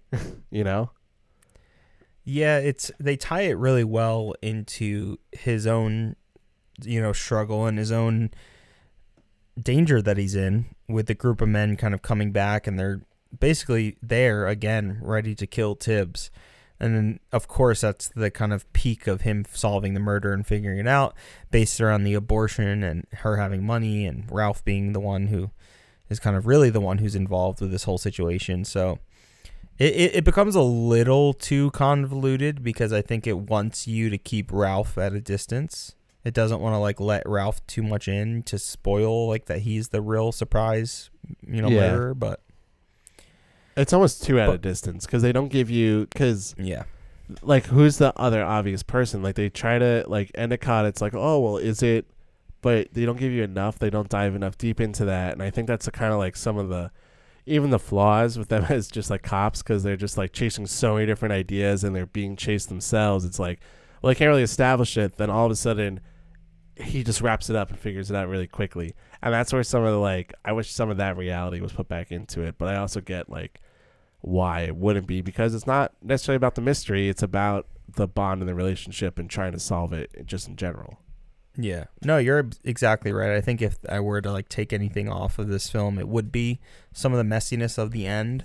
I do love the line that Tibbs gives before he goes to the house where the abortions take place usually, and how he talks to the chief, and he's just like, I'm going to a place where you're not welcome. It's like the first time where he's finally, like, he can, like, talk back to the chief in a way where the chief has talked to him in that same manner the entire film. So yeah, it's a great, like, role reversal. But is that, like, good writing? Because even, like, Tibbs to Mama Khaliba, he goes, now listen, hear me good, Mama, please. Don't make me have to send you to jail. There's white time in jail, and there's color time in jail. The worst kind of time you can do is color time. It feels very much like a 70s, like, cop show. It's just like, you want to do white time, you want to do the black time. It feels... Yeah, but it's like, the movie does become a TV series, so it's like, oh, it makes sense. You could see it. But it is interesting with it being one of the few other black characters in the film and that he's having that kind of, and obviously he's that heightened because it's about this murder. It's if she reveals who's coming in, then it directly kind of confirms who's the murderer. But it is kind of messy in a way where, honestly, even the first time I watched it, I was just like, whoa, like, what's going on? Like, I thought I missed something, or like something was off about what I was watching. But it wasn't until the second viewing where I'm like, oh no, as soon as Sam Wood kind of gets accused of being the murderer, the whole film, in terms of its grounded realism, gets a little kind of messy, because it then focuses back on the chief and Tibbs. So I do agree with you on that for sure. Yeah, and it's not even like a big deal, but it's just kind of like what I'm looking for just to critique the movie on is like, and when you kind of, and maybe that's how we should wrap up the podcast, or at least talking about it, is plot versus story. The plot, and you said it best, so maybe I should let you explain it, but the plot and story of this movie are, one's very simple and one's very like, there's a lot of nuance, there's a lot of detail involved in it. So I'll let you break it down, because you said it way better than I did before.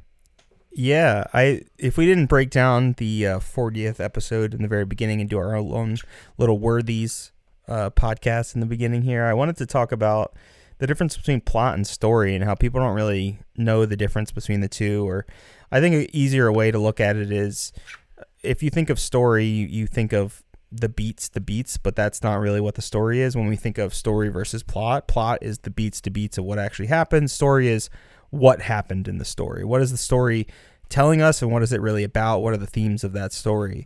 And I think this is such a perfect example of that, because you look at the film and you're like, it's a cop mystery movie. It's a whodunit, who's the murderer, but that's not really what the movie focuses on. It very much is about the story, and it wants to focus on our characters, how our characters interact and grow, and really what it's like to be a black man who may even still be considered high class, very prestigious, and well educated, but still in a part of the United States be treated as such lower class and completely disrespected in every manner.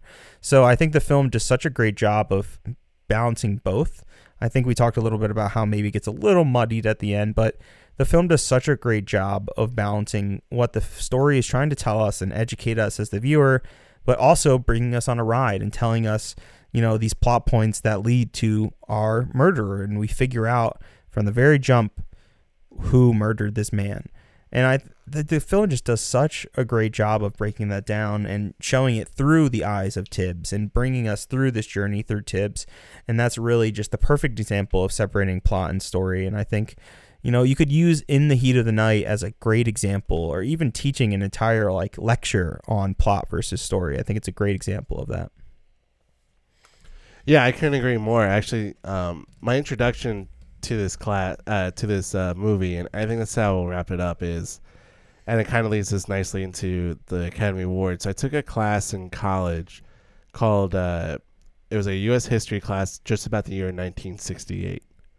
So the year 1968 obviously starts off with the death of Martin Luther King, and then the Oscars that year, and what wins is In the Heat of the Night. And we watched some other movies from that year, from 67, like The Graduate, like Bonnie and Clyde, just to get an idea of what film and how it was changing at that time. And there's a lot that's going on in the late 60s, and specifically 67 and 68, that heightens tension. And where a movie like In the Heat of the Night succeeds is because it fits right in. It splits audiences, but it brings them together. It challenges you, but makes you feel comforted that hey, there's this challenge ahead of us that we can solve together, type of thing. So it's a very it's almost monumental in terms of this movie coming out, but it's a movie no one really talks about. And I don't know if that's just because it's not the most technically great movie. I think that some of the grain on the film that we see today, some of the muddiness, that some of the washed out stuff, which is done for a technical reason, but it's also not enough where it's oh, well, that's a great thing to do. It's more just nuance for the movie itself. So this year, this whole aura and just impact of going into this movie and then the result of it, it's very of the time. It makes sense for why it would succeed. It makes sense why people would be attracted to it, why they'd be so why it's so glorified. You know, I'm trying to think of the right word to say, like, just like why it's like divisive but brings people together. I don't know if there's really a word for that. So it's a very good movie. There's a lot of going on. But John, is there anything about In the Heat of the Night that we haven't touched on that we should talk about? Yeah, I wanted to just mention the last scene in particular. And we finally, just the way the film opens with our introduction to Tibbs, and we don't even see him. We see the train kind of roll in. Now we see the train roll in again. But this time, Tibbs isn't alone. He's not getting off of the train. He's getting on it. And I wanted to ask you now if you remember.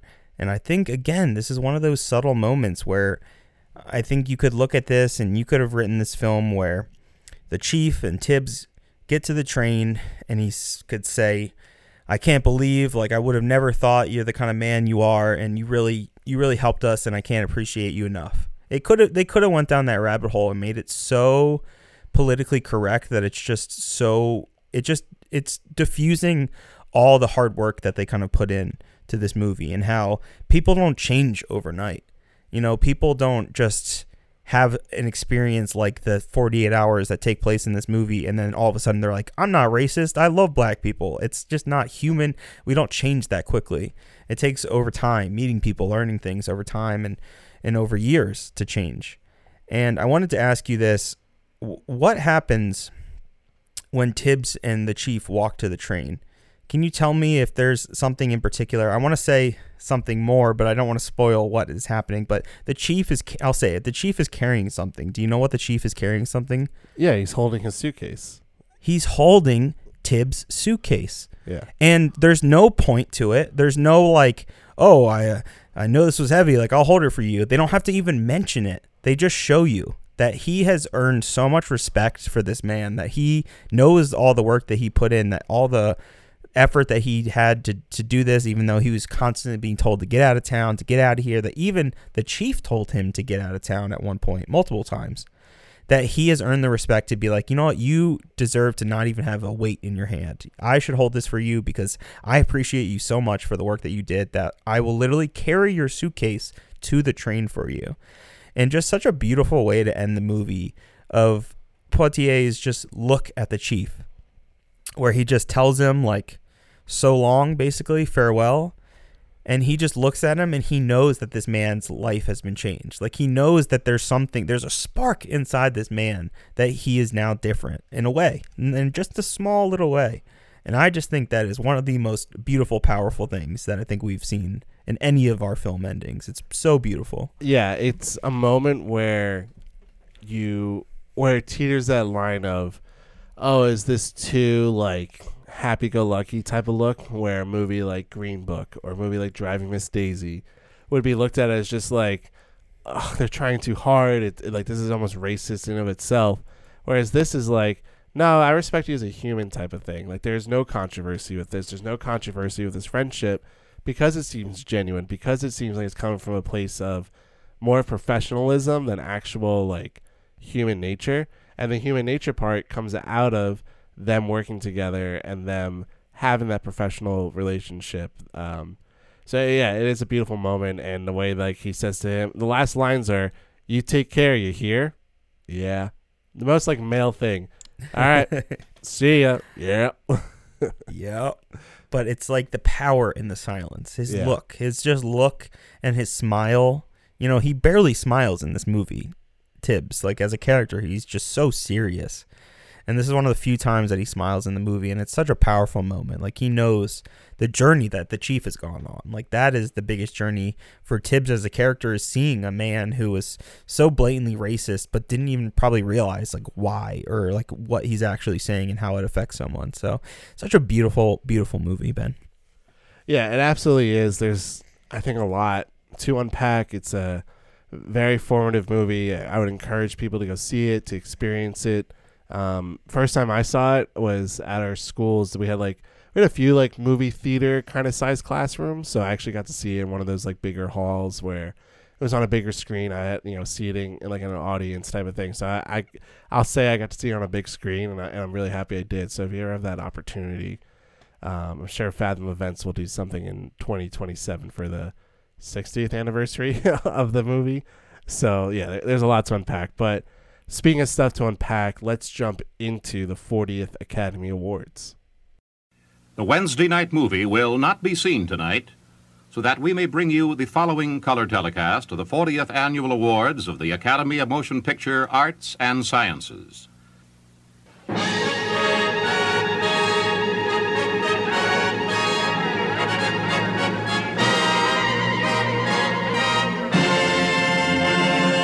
Ladies and gentlemen, the president of the Academy of Motion Picture Arts and Sciences and a former winner of the Academy Award himself, Mr. Gregory Peck.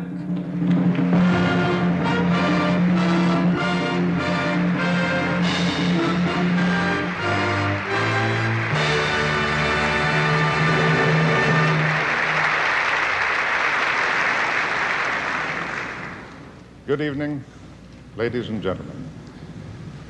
Last Monday was the 40th anniversary of the Academy Awards. Tonight, we welcome you to our presentations.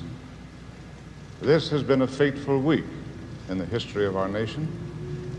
We join with fellow members of our profession and men of goodwill everywhere in paying our profound respects to the memory of Dr. Martin Luther King, Jr. Society has always been reflected in its art. And one measure of Dr. King's influence on the society we live in is that of the 5 films nominated for Best Picture of the year, 2 dealt with the subject of understanding between the races. It was his work and his dedication that brought about the increasing awareness of all men that we must unite in compassion in order to survive. The lasting memorial that we of the motion picture community can build to Dr. King is to continue making films which celebrate the dignity of man, whatever his race or color or creed. The 40th Academy Awards were held on April 10th, 1968 at the Santa Monica Civic Auditorium in Santa Monica, California, and the event was hosted once again by the lovely Bob Hope. Originally scheduled for April 8th, the awards were postponed 2 days later due to the assassination of civil rights leader Martin Luther King Jr., which of course plays hand in hand with not only some of our nominees, but also our winner in the heat of the night. And this year, due to waning popularity of black and white films, best cinematography, art direction, and costume design, previously divided into separate awards for color and monochrome films, were merged into single categories. This was the first Oscars since 1948 to feature clips from the Best Picture nominees. This is also a year that marked the first and only time that 3 different films were nominated for the top 5 Oscars: picture, director, actor, actress, and screenplay. And those films are Bonnie and Clyde, The Graduate, and Guess Who's Coming to Dinner. An honorary Oscar this year was given out to Arthur Freed. It was presented for his distinguished service to the Academy and the production of 6 top-rated awards telecast. And the Irving G. Thalberg Memorial Award was given to Alfred Hitchcock. 16 films directed by Hitchcock received an Oscar nomination, though only 5 of those were assigned to him for Best Director. The clip is on YouTube of Hitchcock receiving this award, and it's very strange. It's very quick. He's kind of like rushed out there, and I don't know if it was his health, because he walked like very like slowly, almost like penguin-like, kind of like waddling to the stage, and he doesn't even get like even to the center of the microphone. He's just to the side of it after getting the award. He's just like, Thank you. Indeed. so I don't know if he's like, if that was a statement against the Academy, if that was just old Alfred Hitchcock. Like I really don't know, but it was a very fascinating clip, and it's kind of unfortunate that this powerhouse of filmmaking, just truly great mind, it doesn't really get the true recognition that from the Oscars, but I guess maybe you don't need it when you are that prolific of a director. So I would have loved if he just walked up there and just said, "Took you long enough," and then walked away. Simple as that. yeah, and plot twist, big explosions. Yeah, he gets up to the podium and he's like, "There is a bomb under everyone's seat in this auditorium. Except one of you has the key to them all. Good luck." And roll. Best special visual effects went to L.B. Abbott for Dr. Dolittle. This is Abbott's first of 4 career Oscars, as he would go on to win for Tora Tora Tora in 1972, The Poseidon Adventure in 1973, and Logan's Run in 1977. Best film editing went to In the Heat of the Night to Hal Ashby.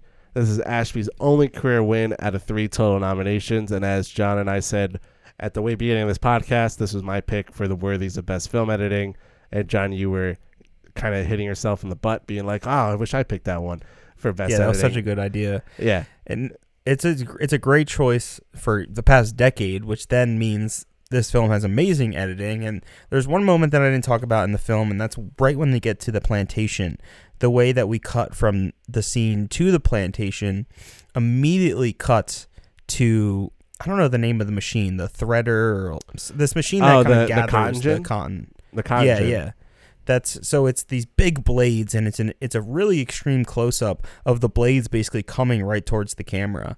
And it's such a beautiful edit. Or not only is it startling, where it's like, holy God, that was like so intense, and it's visceral because it's coming directly at you. I can imagine seeing that on a big screen, being very kind of blown away by that visual. But it's also, what is that visual, right? It's cotton being kind of mushed and melded and destroyed by this big tool. I think, again, beautiful visual that kind of goes hand in hand with our theme and our story here. And, of course, God bless Hal Ashby. That was beautiful, amazing editing. Best sound effects went to John Pointer for The Dirty Dozen. Best sound went to In the Heat of the Night to Samuel Goldwyn Studios Sound Department. So I found this to be odd. This is the first year since the 6th Academy Awards that the award went to a whole sound department instead of acknowledging at least one individual person. So for about like 34 years, it was like, yeah, we'll just give it to like the head of the sound department, or like this person who actually worked on the movie, like, and the sound department. But now, like, this year, and I think it's only this year, next year, where they went back to like just the sound department getting it. I found it to be really strange. I don't know why the Oscars do these things, but very strange indeed. Best cinematography went to Burnett Guffey for Bonnie and Clyde. This is Guffey's second and final career Oscar. He previously won for From Here to Eternity. Ben, this is one of those movies that I have seen maybe most of the scenes in it, but I've never seen it from front to end. This was the like classic film that we got shown in college, and it was always bits and parts for directing, for writing, all always broken down. So I, weirdly enough, have never seen this movie. Have you seen Bonnie and Clyde, Ben? Yeah, this was one of those movies I saw in that history class in college. So very odd that like you're watching it in college, the same school. You're watching it and it's being broken down, but you're not seeing its entirety. And I'm seeing the context of like, this movie came out in 1967. It was very graphic and horrifying to have all this blood, especially the ending. And yeah, then the cinematography like kicks ass. It's actually kind of funny that In the Heat of the Night is not nominated for this, but what are you gonna do? It's kind of crazy. I cannot express how much I love the cinematography for this movie. The older I've gotten, the more obsessed I've gotten with close-ups, and not even just my own like love for them and wanting to kind of design a film or photographs that are about extreme hyper-focused on really small objects. But this film loves the extreme close-up, and it loves the close-up. And I just adore the way it follows, Poitier's hands across the body, the way he picks up that little like bramble that kind of leads them to the plantation. Like it just focuses, like rack focuses from his eyes to the piece that he's holding. Such beautiful cinematography. It's crazy that this wasn't nominated. Moving on to Best Art Direction went to Camelot, art direction by John Truscott and Edward Carrere. Set decoration by John W. Brown. This is Truscott, Carreras, and Brown's first Academy Award win. Best costume design went to John Truscott for Camelot. This is Truscott's second of 2 Oscars for the night. For the first time since the introduction of the Academy Award for Best Costume Design in 1948, Edith Head did not receive a nomination after tallying 30 nominations and 7 wins over the previous 18 years. So let's all pour one out for Edith Head. She's still alive at this point, but wasn't nominated. I was like shocked that I didn't even pick up on that she was nominated every single time. That was probably a headline in Variety. I can see it now. Yeah. Edith Head not nominated. Yeah. Everyone in the industry just freaking out. I'm like, what did she do to someone? Who did you say again was the president of AMPAS at this point? Gregory Peck, I think was. So she definitely has beef with Peck. There's something happened with Gregory Peck that Edith Head was not nominated. There's a lot we didn't even touch on. I hope that future Ben who's editing this put that Gregory Peck intro in the intro, and I'll just comment it right now. It's touching, talking about Martin Luther King, but it's also a little bizarre, some of the stuff that he says. But thank you, future editing Ben, for putting that in. Anyways, moving on to best song. That one went to "Talk to the Animals" from Dr. Dolittle, music and lyrics by Leslie Bricusse. In the 1960s and 70s, Bricusse enjoyed a fruitful partnership with Anthony Newley. They wrote the musical "Stop the World, I Want to Get Off" in 1961, which was the basis for a 1966 film version. Also in collaboration with Newley, Bricusse wrote the show "The Roar of the Grease Paint," "The Smell of the Crowd" 1965, and music for the film "Willy Wonka and the Chocolate Factory" from 71, based on the children's book "Charlie and the Chocolate Factory." For the latter, they received an Academy Award nomination for Best Original Song Score. So let's take a listen to "Talk to the Animals" from Dr. Dolittle. And if you just stop to think a bit, there's no doubt of it, I shall win a place in history. For I can walk with the animals, talk with the animals, grunt and squeak and squawk with the animals.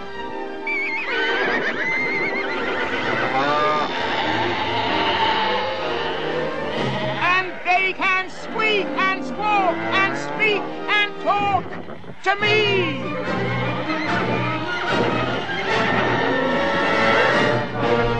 Wait, The Bare Necessities was nominated this year and that didn't win? Are you fucking kidding me? Casino Royale too. How crazy is that? That the James Bond spoof movie from the 60s. We're talking Got about best song nomination. The Bare Necessities. Well, The first of all, I Simple did not know that Necessities. movie was that old. That kind of blows my mind. I thought that was a 90s film. That's kind of tripping me out.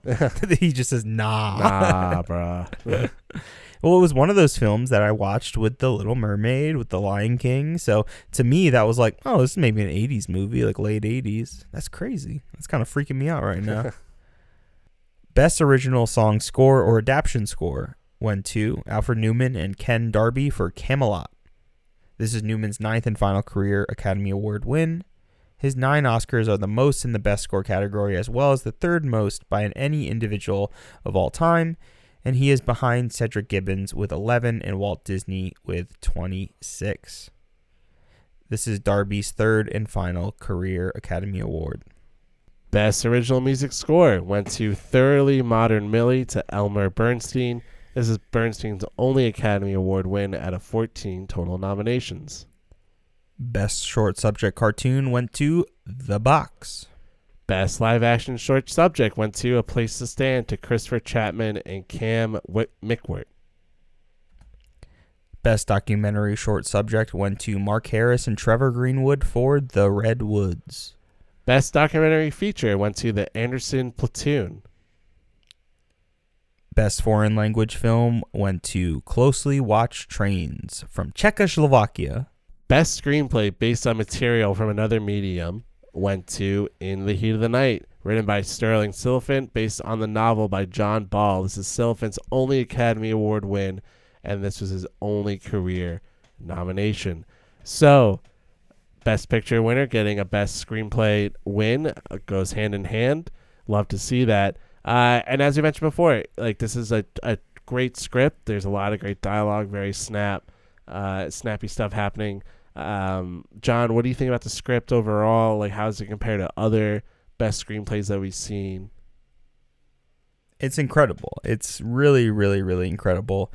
It's definitely up there of the whole decade. Obviously, I still stick with The Apartment, as you heard in the beginning of the episode here, but In the Heat of the Night is truly a fantastic script that is both very deep in its analysis of these characters and just extremely eye-opening, I think, for modern audiences to kind of see this and experience a story. And experience a story that also includes abortion. You know, I talked about that in Alfred a couple episodes ago, or maybe even just the last episode. And that also includes abortion, but these are and that's a British film. So this is the first American film that I have seen, the earliest that I have seen that kind of directly mentions it, talking about where to go, how to pay for it. So it's not only pushing the boundaries of what we're experiencing with race relationships, with women as well on screen, it's pushing the medium of film. It's a phenomenal script. Best Story and Screenplay written directly for the screen went to Guess Who's Coming to Dinner by William Rose. This is Rose's first and only Academy Award win, and he was nominated a total of 4 times in the screenwriting categories. Ben, this is such a funny year because we have Poitier, who's in both Guess Who's Coming to Dinner and the Best Picture winner in The Heat of the Night. Both very much about race relationships. The very forefront of the films are about race relationships.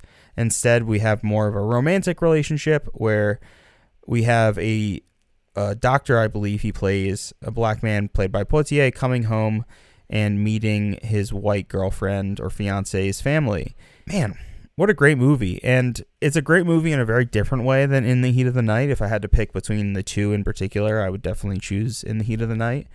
I think Guess Who's Coming to Dinner is what you would expect, I think, from a film that's about race relationships.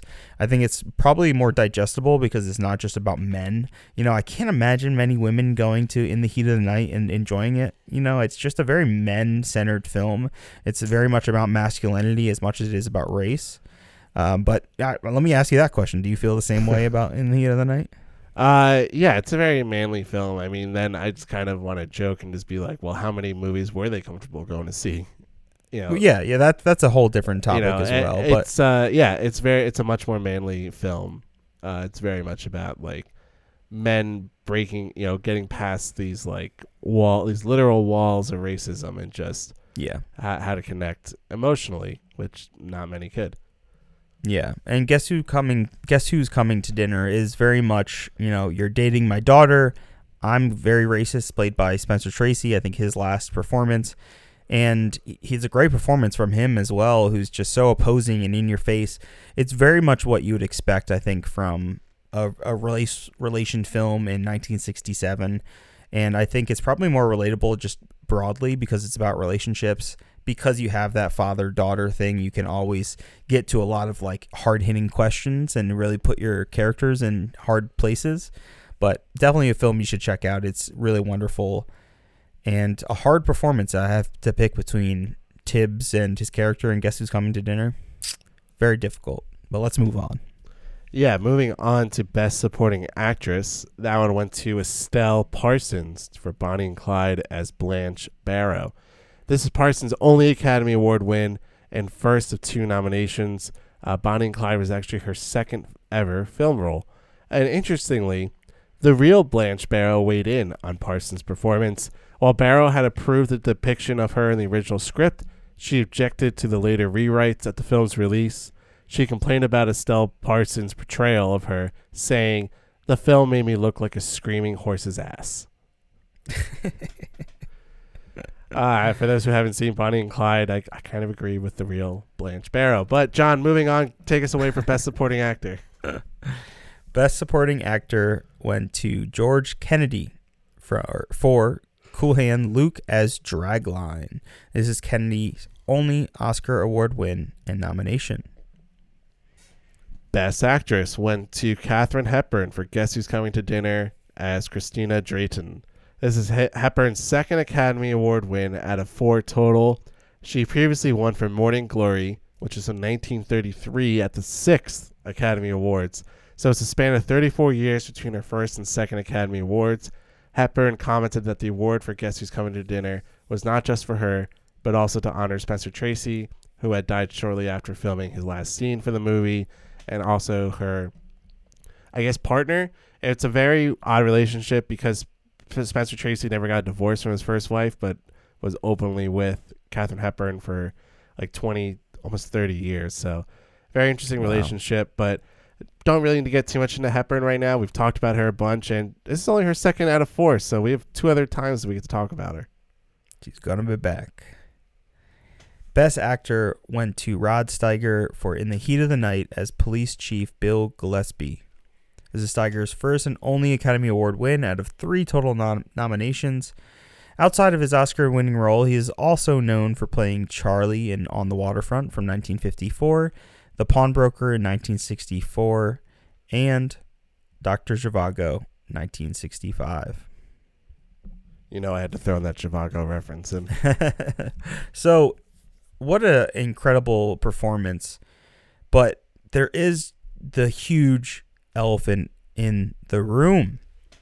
We just gushed about both Rod Steiger, and we can definitely continue to talking about how amazing and incredible he is. He is truly wonderful, and I think he gives a performance that's so loud and in your face, but then can turn on a dime, just like Poitier can, and be so dramatic and subtle.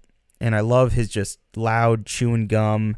His design of his character is just phenomenal. But there's just such a huge elephant in the room, is that where's Poitier? Yeah. Where is he? So I read, I wanted that question too when I first watched the movie, because when I watched the movie and you hear Academy Award winner Sidney Poitier, you're thinking, oh, that's the movie he won for, obviously, In the Heat of the Night. But it's not. He won for Lilies of the Field 4 years earlier. And some of the reasons why people think that he wasn't nominated was because he kind of split the vote. He had In the Heat of the Night, Guess Who's Coming to Dinner, and a movie To Serve with Love, which was very popular for audiences. And it's possible that Oscar voters were split on which one to nominate him for, which one to recognize him for. It's a very weird system, and sometimes it falls out that way, where if you're too good, you have too many movies out, where it actually may hurt you. So I think that's kind of like the most logical reason why he didn't get nominated. I mean, yeah, we can pontificate and be like, oh, it's racist, they didn't want him to win, blah, blah, blah, blah. I just think that the math of it just didn't work out for him versus these other people. I mean, this is a pretty stacked category. I mean, look at the names. Rod Steiger, they have also Warren Beatty for Bonnie and Clyde, they have Dustin Hoffman for The Graduate, Paul Newman for Cool Hand Luke, and then Spencer Tracy for Guess Who's Coming to Dinner. It's a pretty stacked category this year. And in all honesty, you may be looking at it and going, should Dustin Hoffman have won? Should Paul Newman have won? I don't know. I don't know. There's a lot, I think, to take from that, but Rod Steiger gives a great performance. Absolutely great. I mean, and I loved him in On the Waterfront and in Dr. Zhivago. He's a great actor. I know upon looking up and researching him, some people thought his method acting was kind of bullshit, that he kind of went a little too far with stuff, and he was a little too gruff, a little too overbearing. He would fuck up people's lines. He fuck up his own lines because he wanted to be more in the moment about it, but he's a great actor. And if he needs to chew gum and speak in a Southern accent for a year to get into this movie, let him. Oh, you're not wrong, man. You're not wrong. Paul Newman is fantastic. Spencer Tracy, I already said, he's just so great as this like racist dad that has the softer side to him that you kind of have to break him down to get to. And Dustin Hoffman, I mean, what an incredible performance. I mean, The Graduate is one of my favorite movies of all time, so it's going to be very hard moving forward into Best Director and specifically Best Picture. Yeah, so let's jump into Best Director. So Best Director went to Mike Nichols for The Graduate.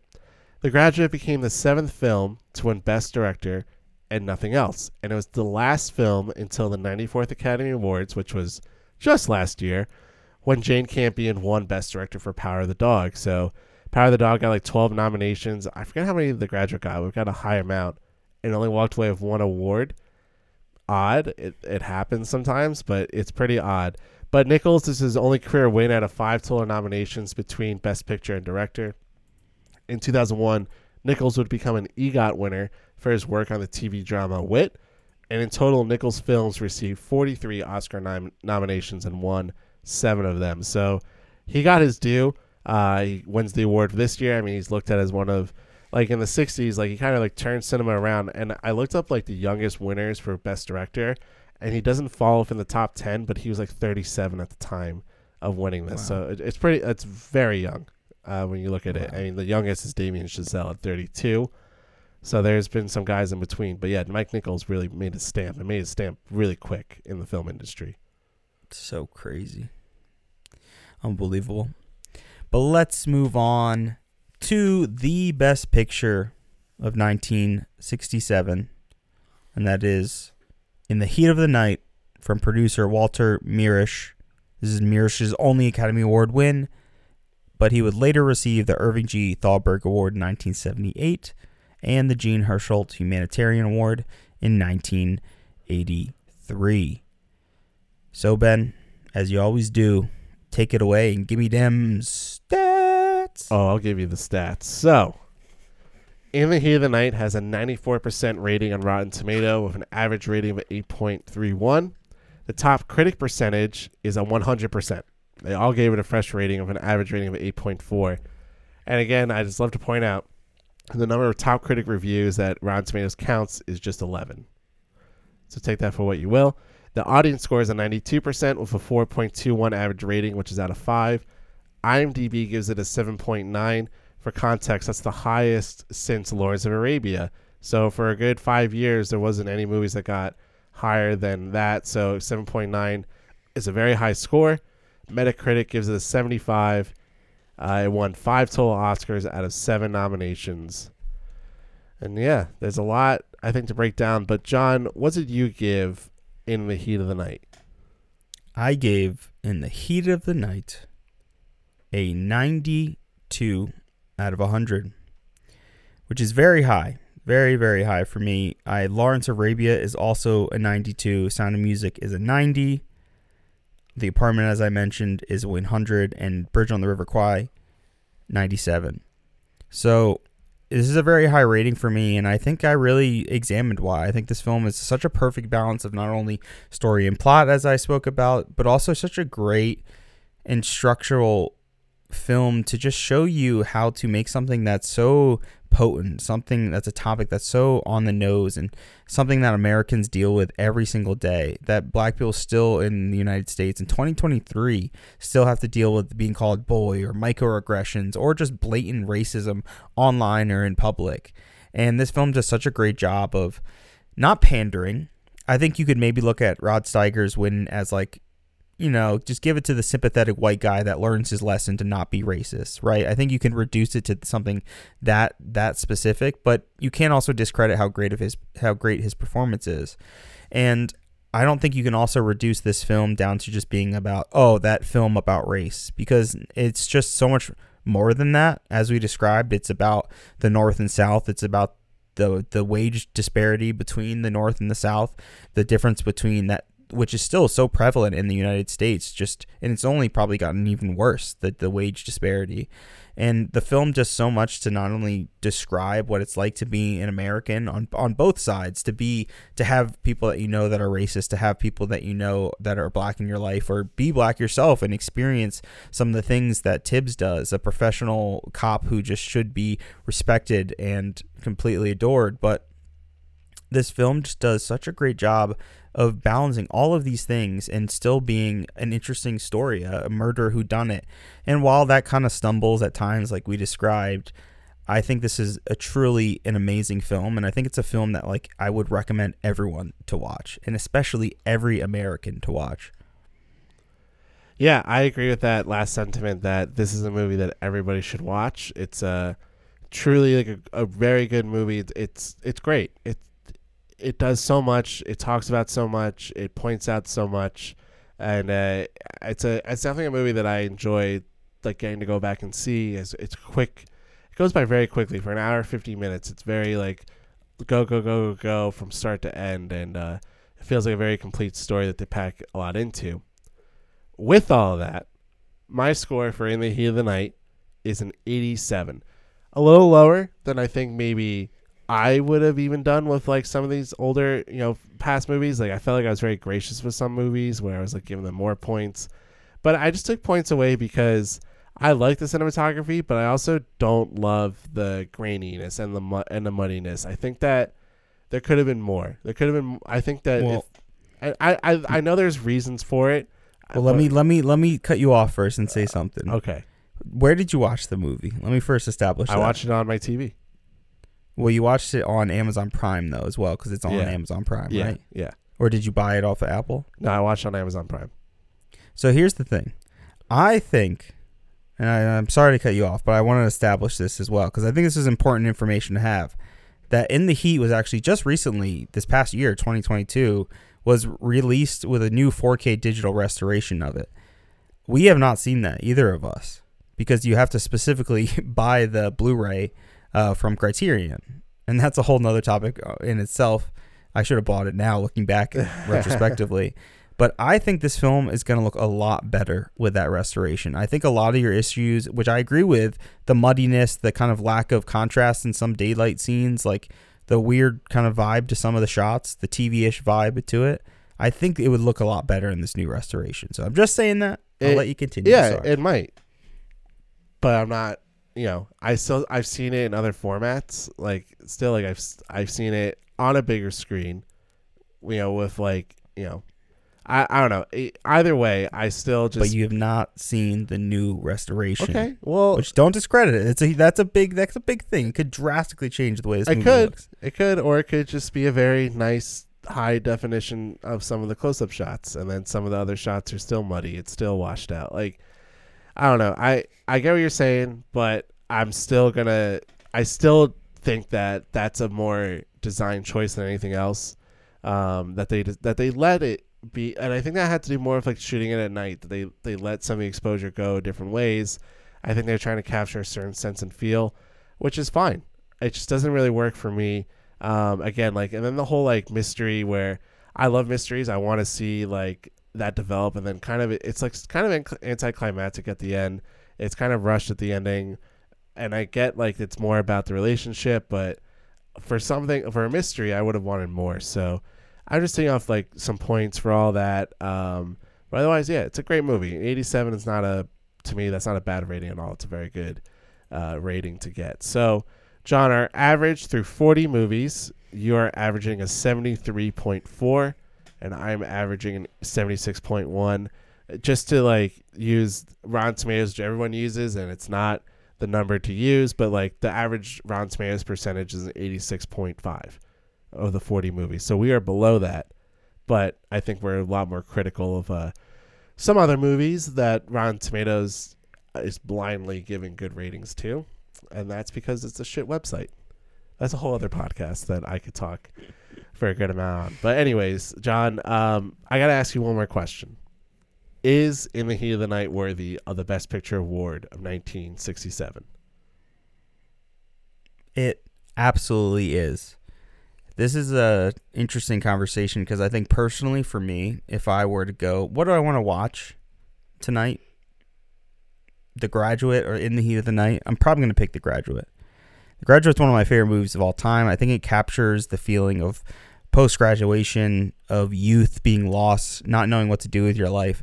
And it's just phenomenal. It's beautiful to look at. It's such a great story, such amazing performances. I would probably watch The Graduate over In the Heat of the Night.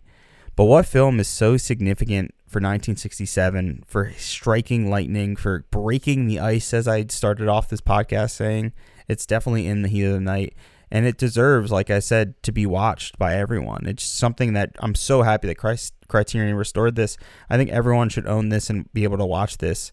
And I think it would drastically change not just your life, but I think it will just... It's a film that I think can still open your mind and change your opinion and see different things in people and allow you to take the time to just not judge someone right away. You know, the classic saying, don't judge the book by its cover. I think that it's a beautiful film and a great example of an American film that really shows the dark side of America and does it in a way that's not just, just saying and making it so simple and boxing it up in a simple, digestible package. This film questions you as a viewer, and I think it does a lot for cinema, and I think it does a lot for cinema in the United States in particular. But Ben, after that long rant, is In the Heat of the Night worthy? Yeah, I think it's pretty simple. It just is. It's worthy. It has great lines, great acting in it, great tension. We said before that every American should watch this movie. It feels like it should be more monumental. It feels like it should be more in your face of like great American films, In the Heat of the Night, but it's not. And I don't know if that's because people do jump towards, and I hate that even my mind jumped to it, but I think that shows that like where a lot of other people's could, it's like, oh, it's just another buddy cop kind of movie. It's just too basic of a movie about racism. It's like, it's one of the first. It's one of the most popular first ones to come out, so maybe you should listen to that. Maybe that's important to like use that as the jumping off point. Not saying it's watch this movie, you understand racism. No, but it's a spectrum of learning, and this is probably a very good place to start. To understand, to get a feeling, to understand black anger, black feelings, how they interact within the world and how they have to not react and just be to not hurt themselves more. So there's a lot in there to unpack from just that standpoint. So it's a great movie, totally worthy of Best Picture award. Very happy it won, and it's just like a crazy year for it to be a part of, and it still stood out. This movie could have been buried if The Graduate won all these awards. No one would ever be talking about In the Heat of the Night. It wouldn't even go on people's radars. No, so it shows exactly right. Yeah, and the thing is, like, it's not like the Academy knew that Martin Luther King was going to get shot, the week of the Oscars when they voted for it. This was voted on well before. So it's like, it's not like they knew that and they chose like In the Heat of the Night because MLK died. No, they chose it because they saw the significance of it. It's just unfortunate timing and an unfortunate circumstance where MLK's death was surrounded by it. So it makes it more poignant. I've had a great time talking about this movie, talking about this year in Oscars, the podcast just in general. So John, is there any final thoughts on the 40th Oscars, In the Heat of the Night, worthy? Floor is yours. You take care. You hear? Yeah. Thanks for listening to Worthy. I'm Ben. And I'm John. And this is Worthy. And this is Worthy. And this is Worthy. And this is Worthy. And this is Worthy. And this is Worthy. Oh, that's great. Wow. Yeah, why don't you talk like that more? You got to do your radio voice like that. I repeat in the night. Must be an ending to it all.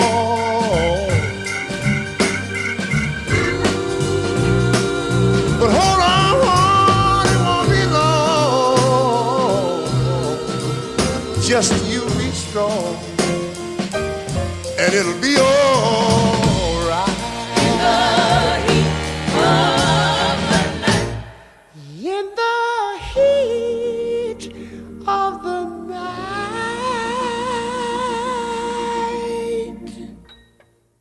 Thanks for listening to Worthy, the breakdown of every Best Picture winner from past to present. You can listen to us wherever you get your podcasts.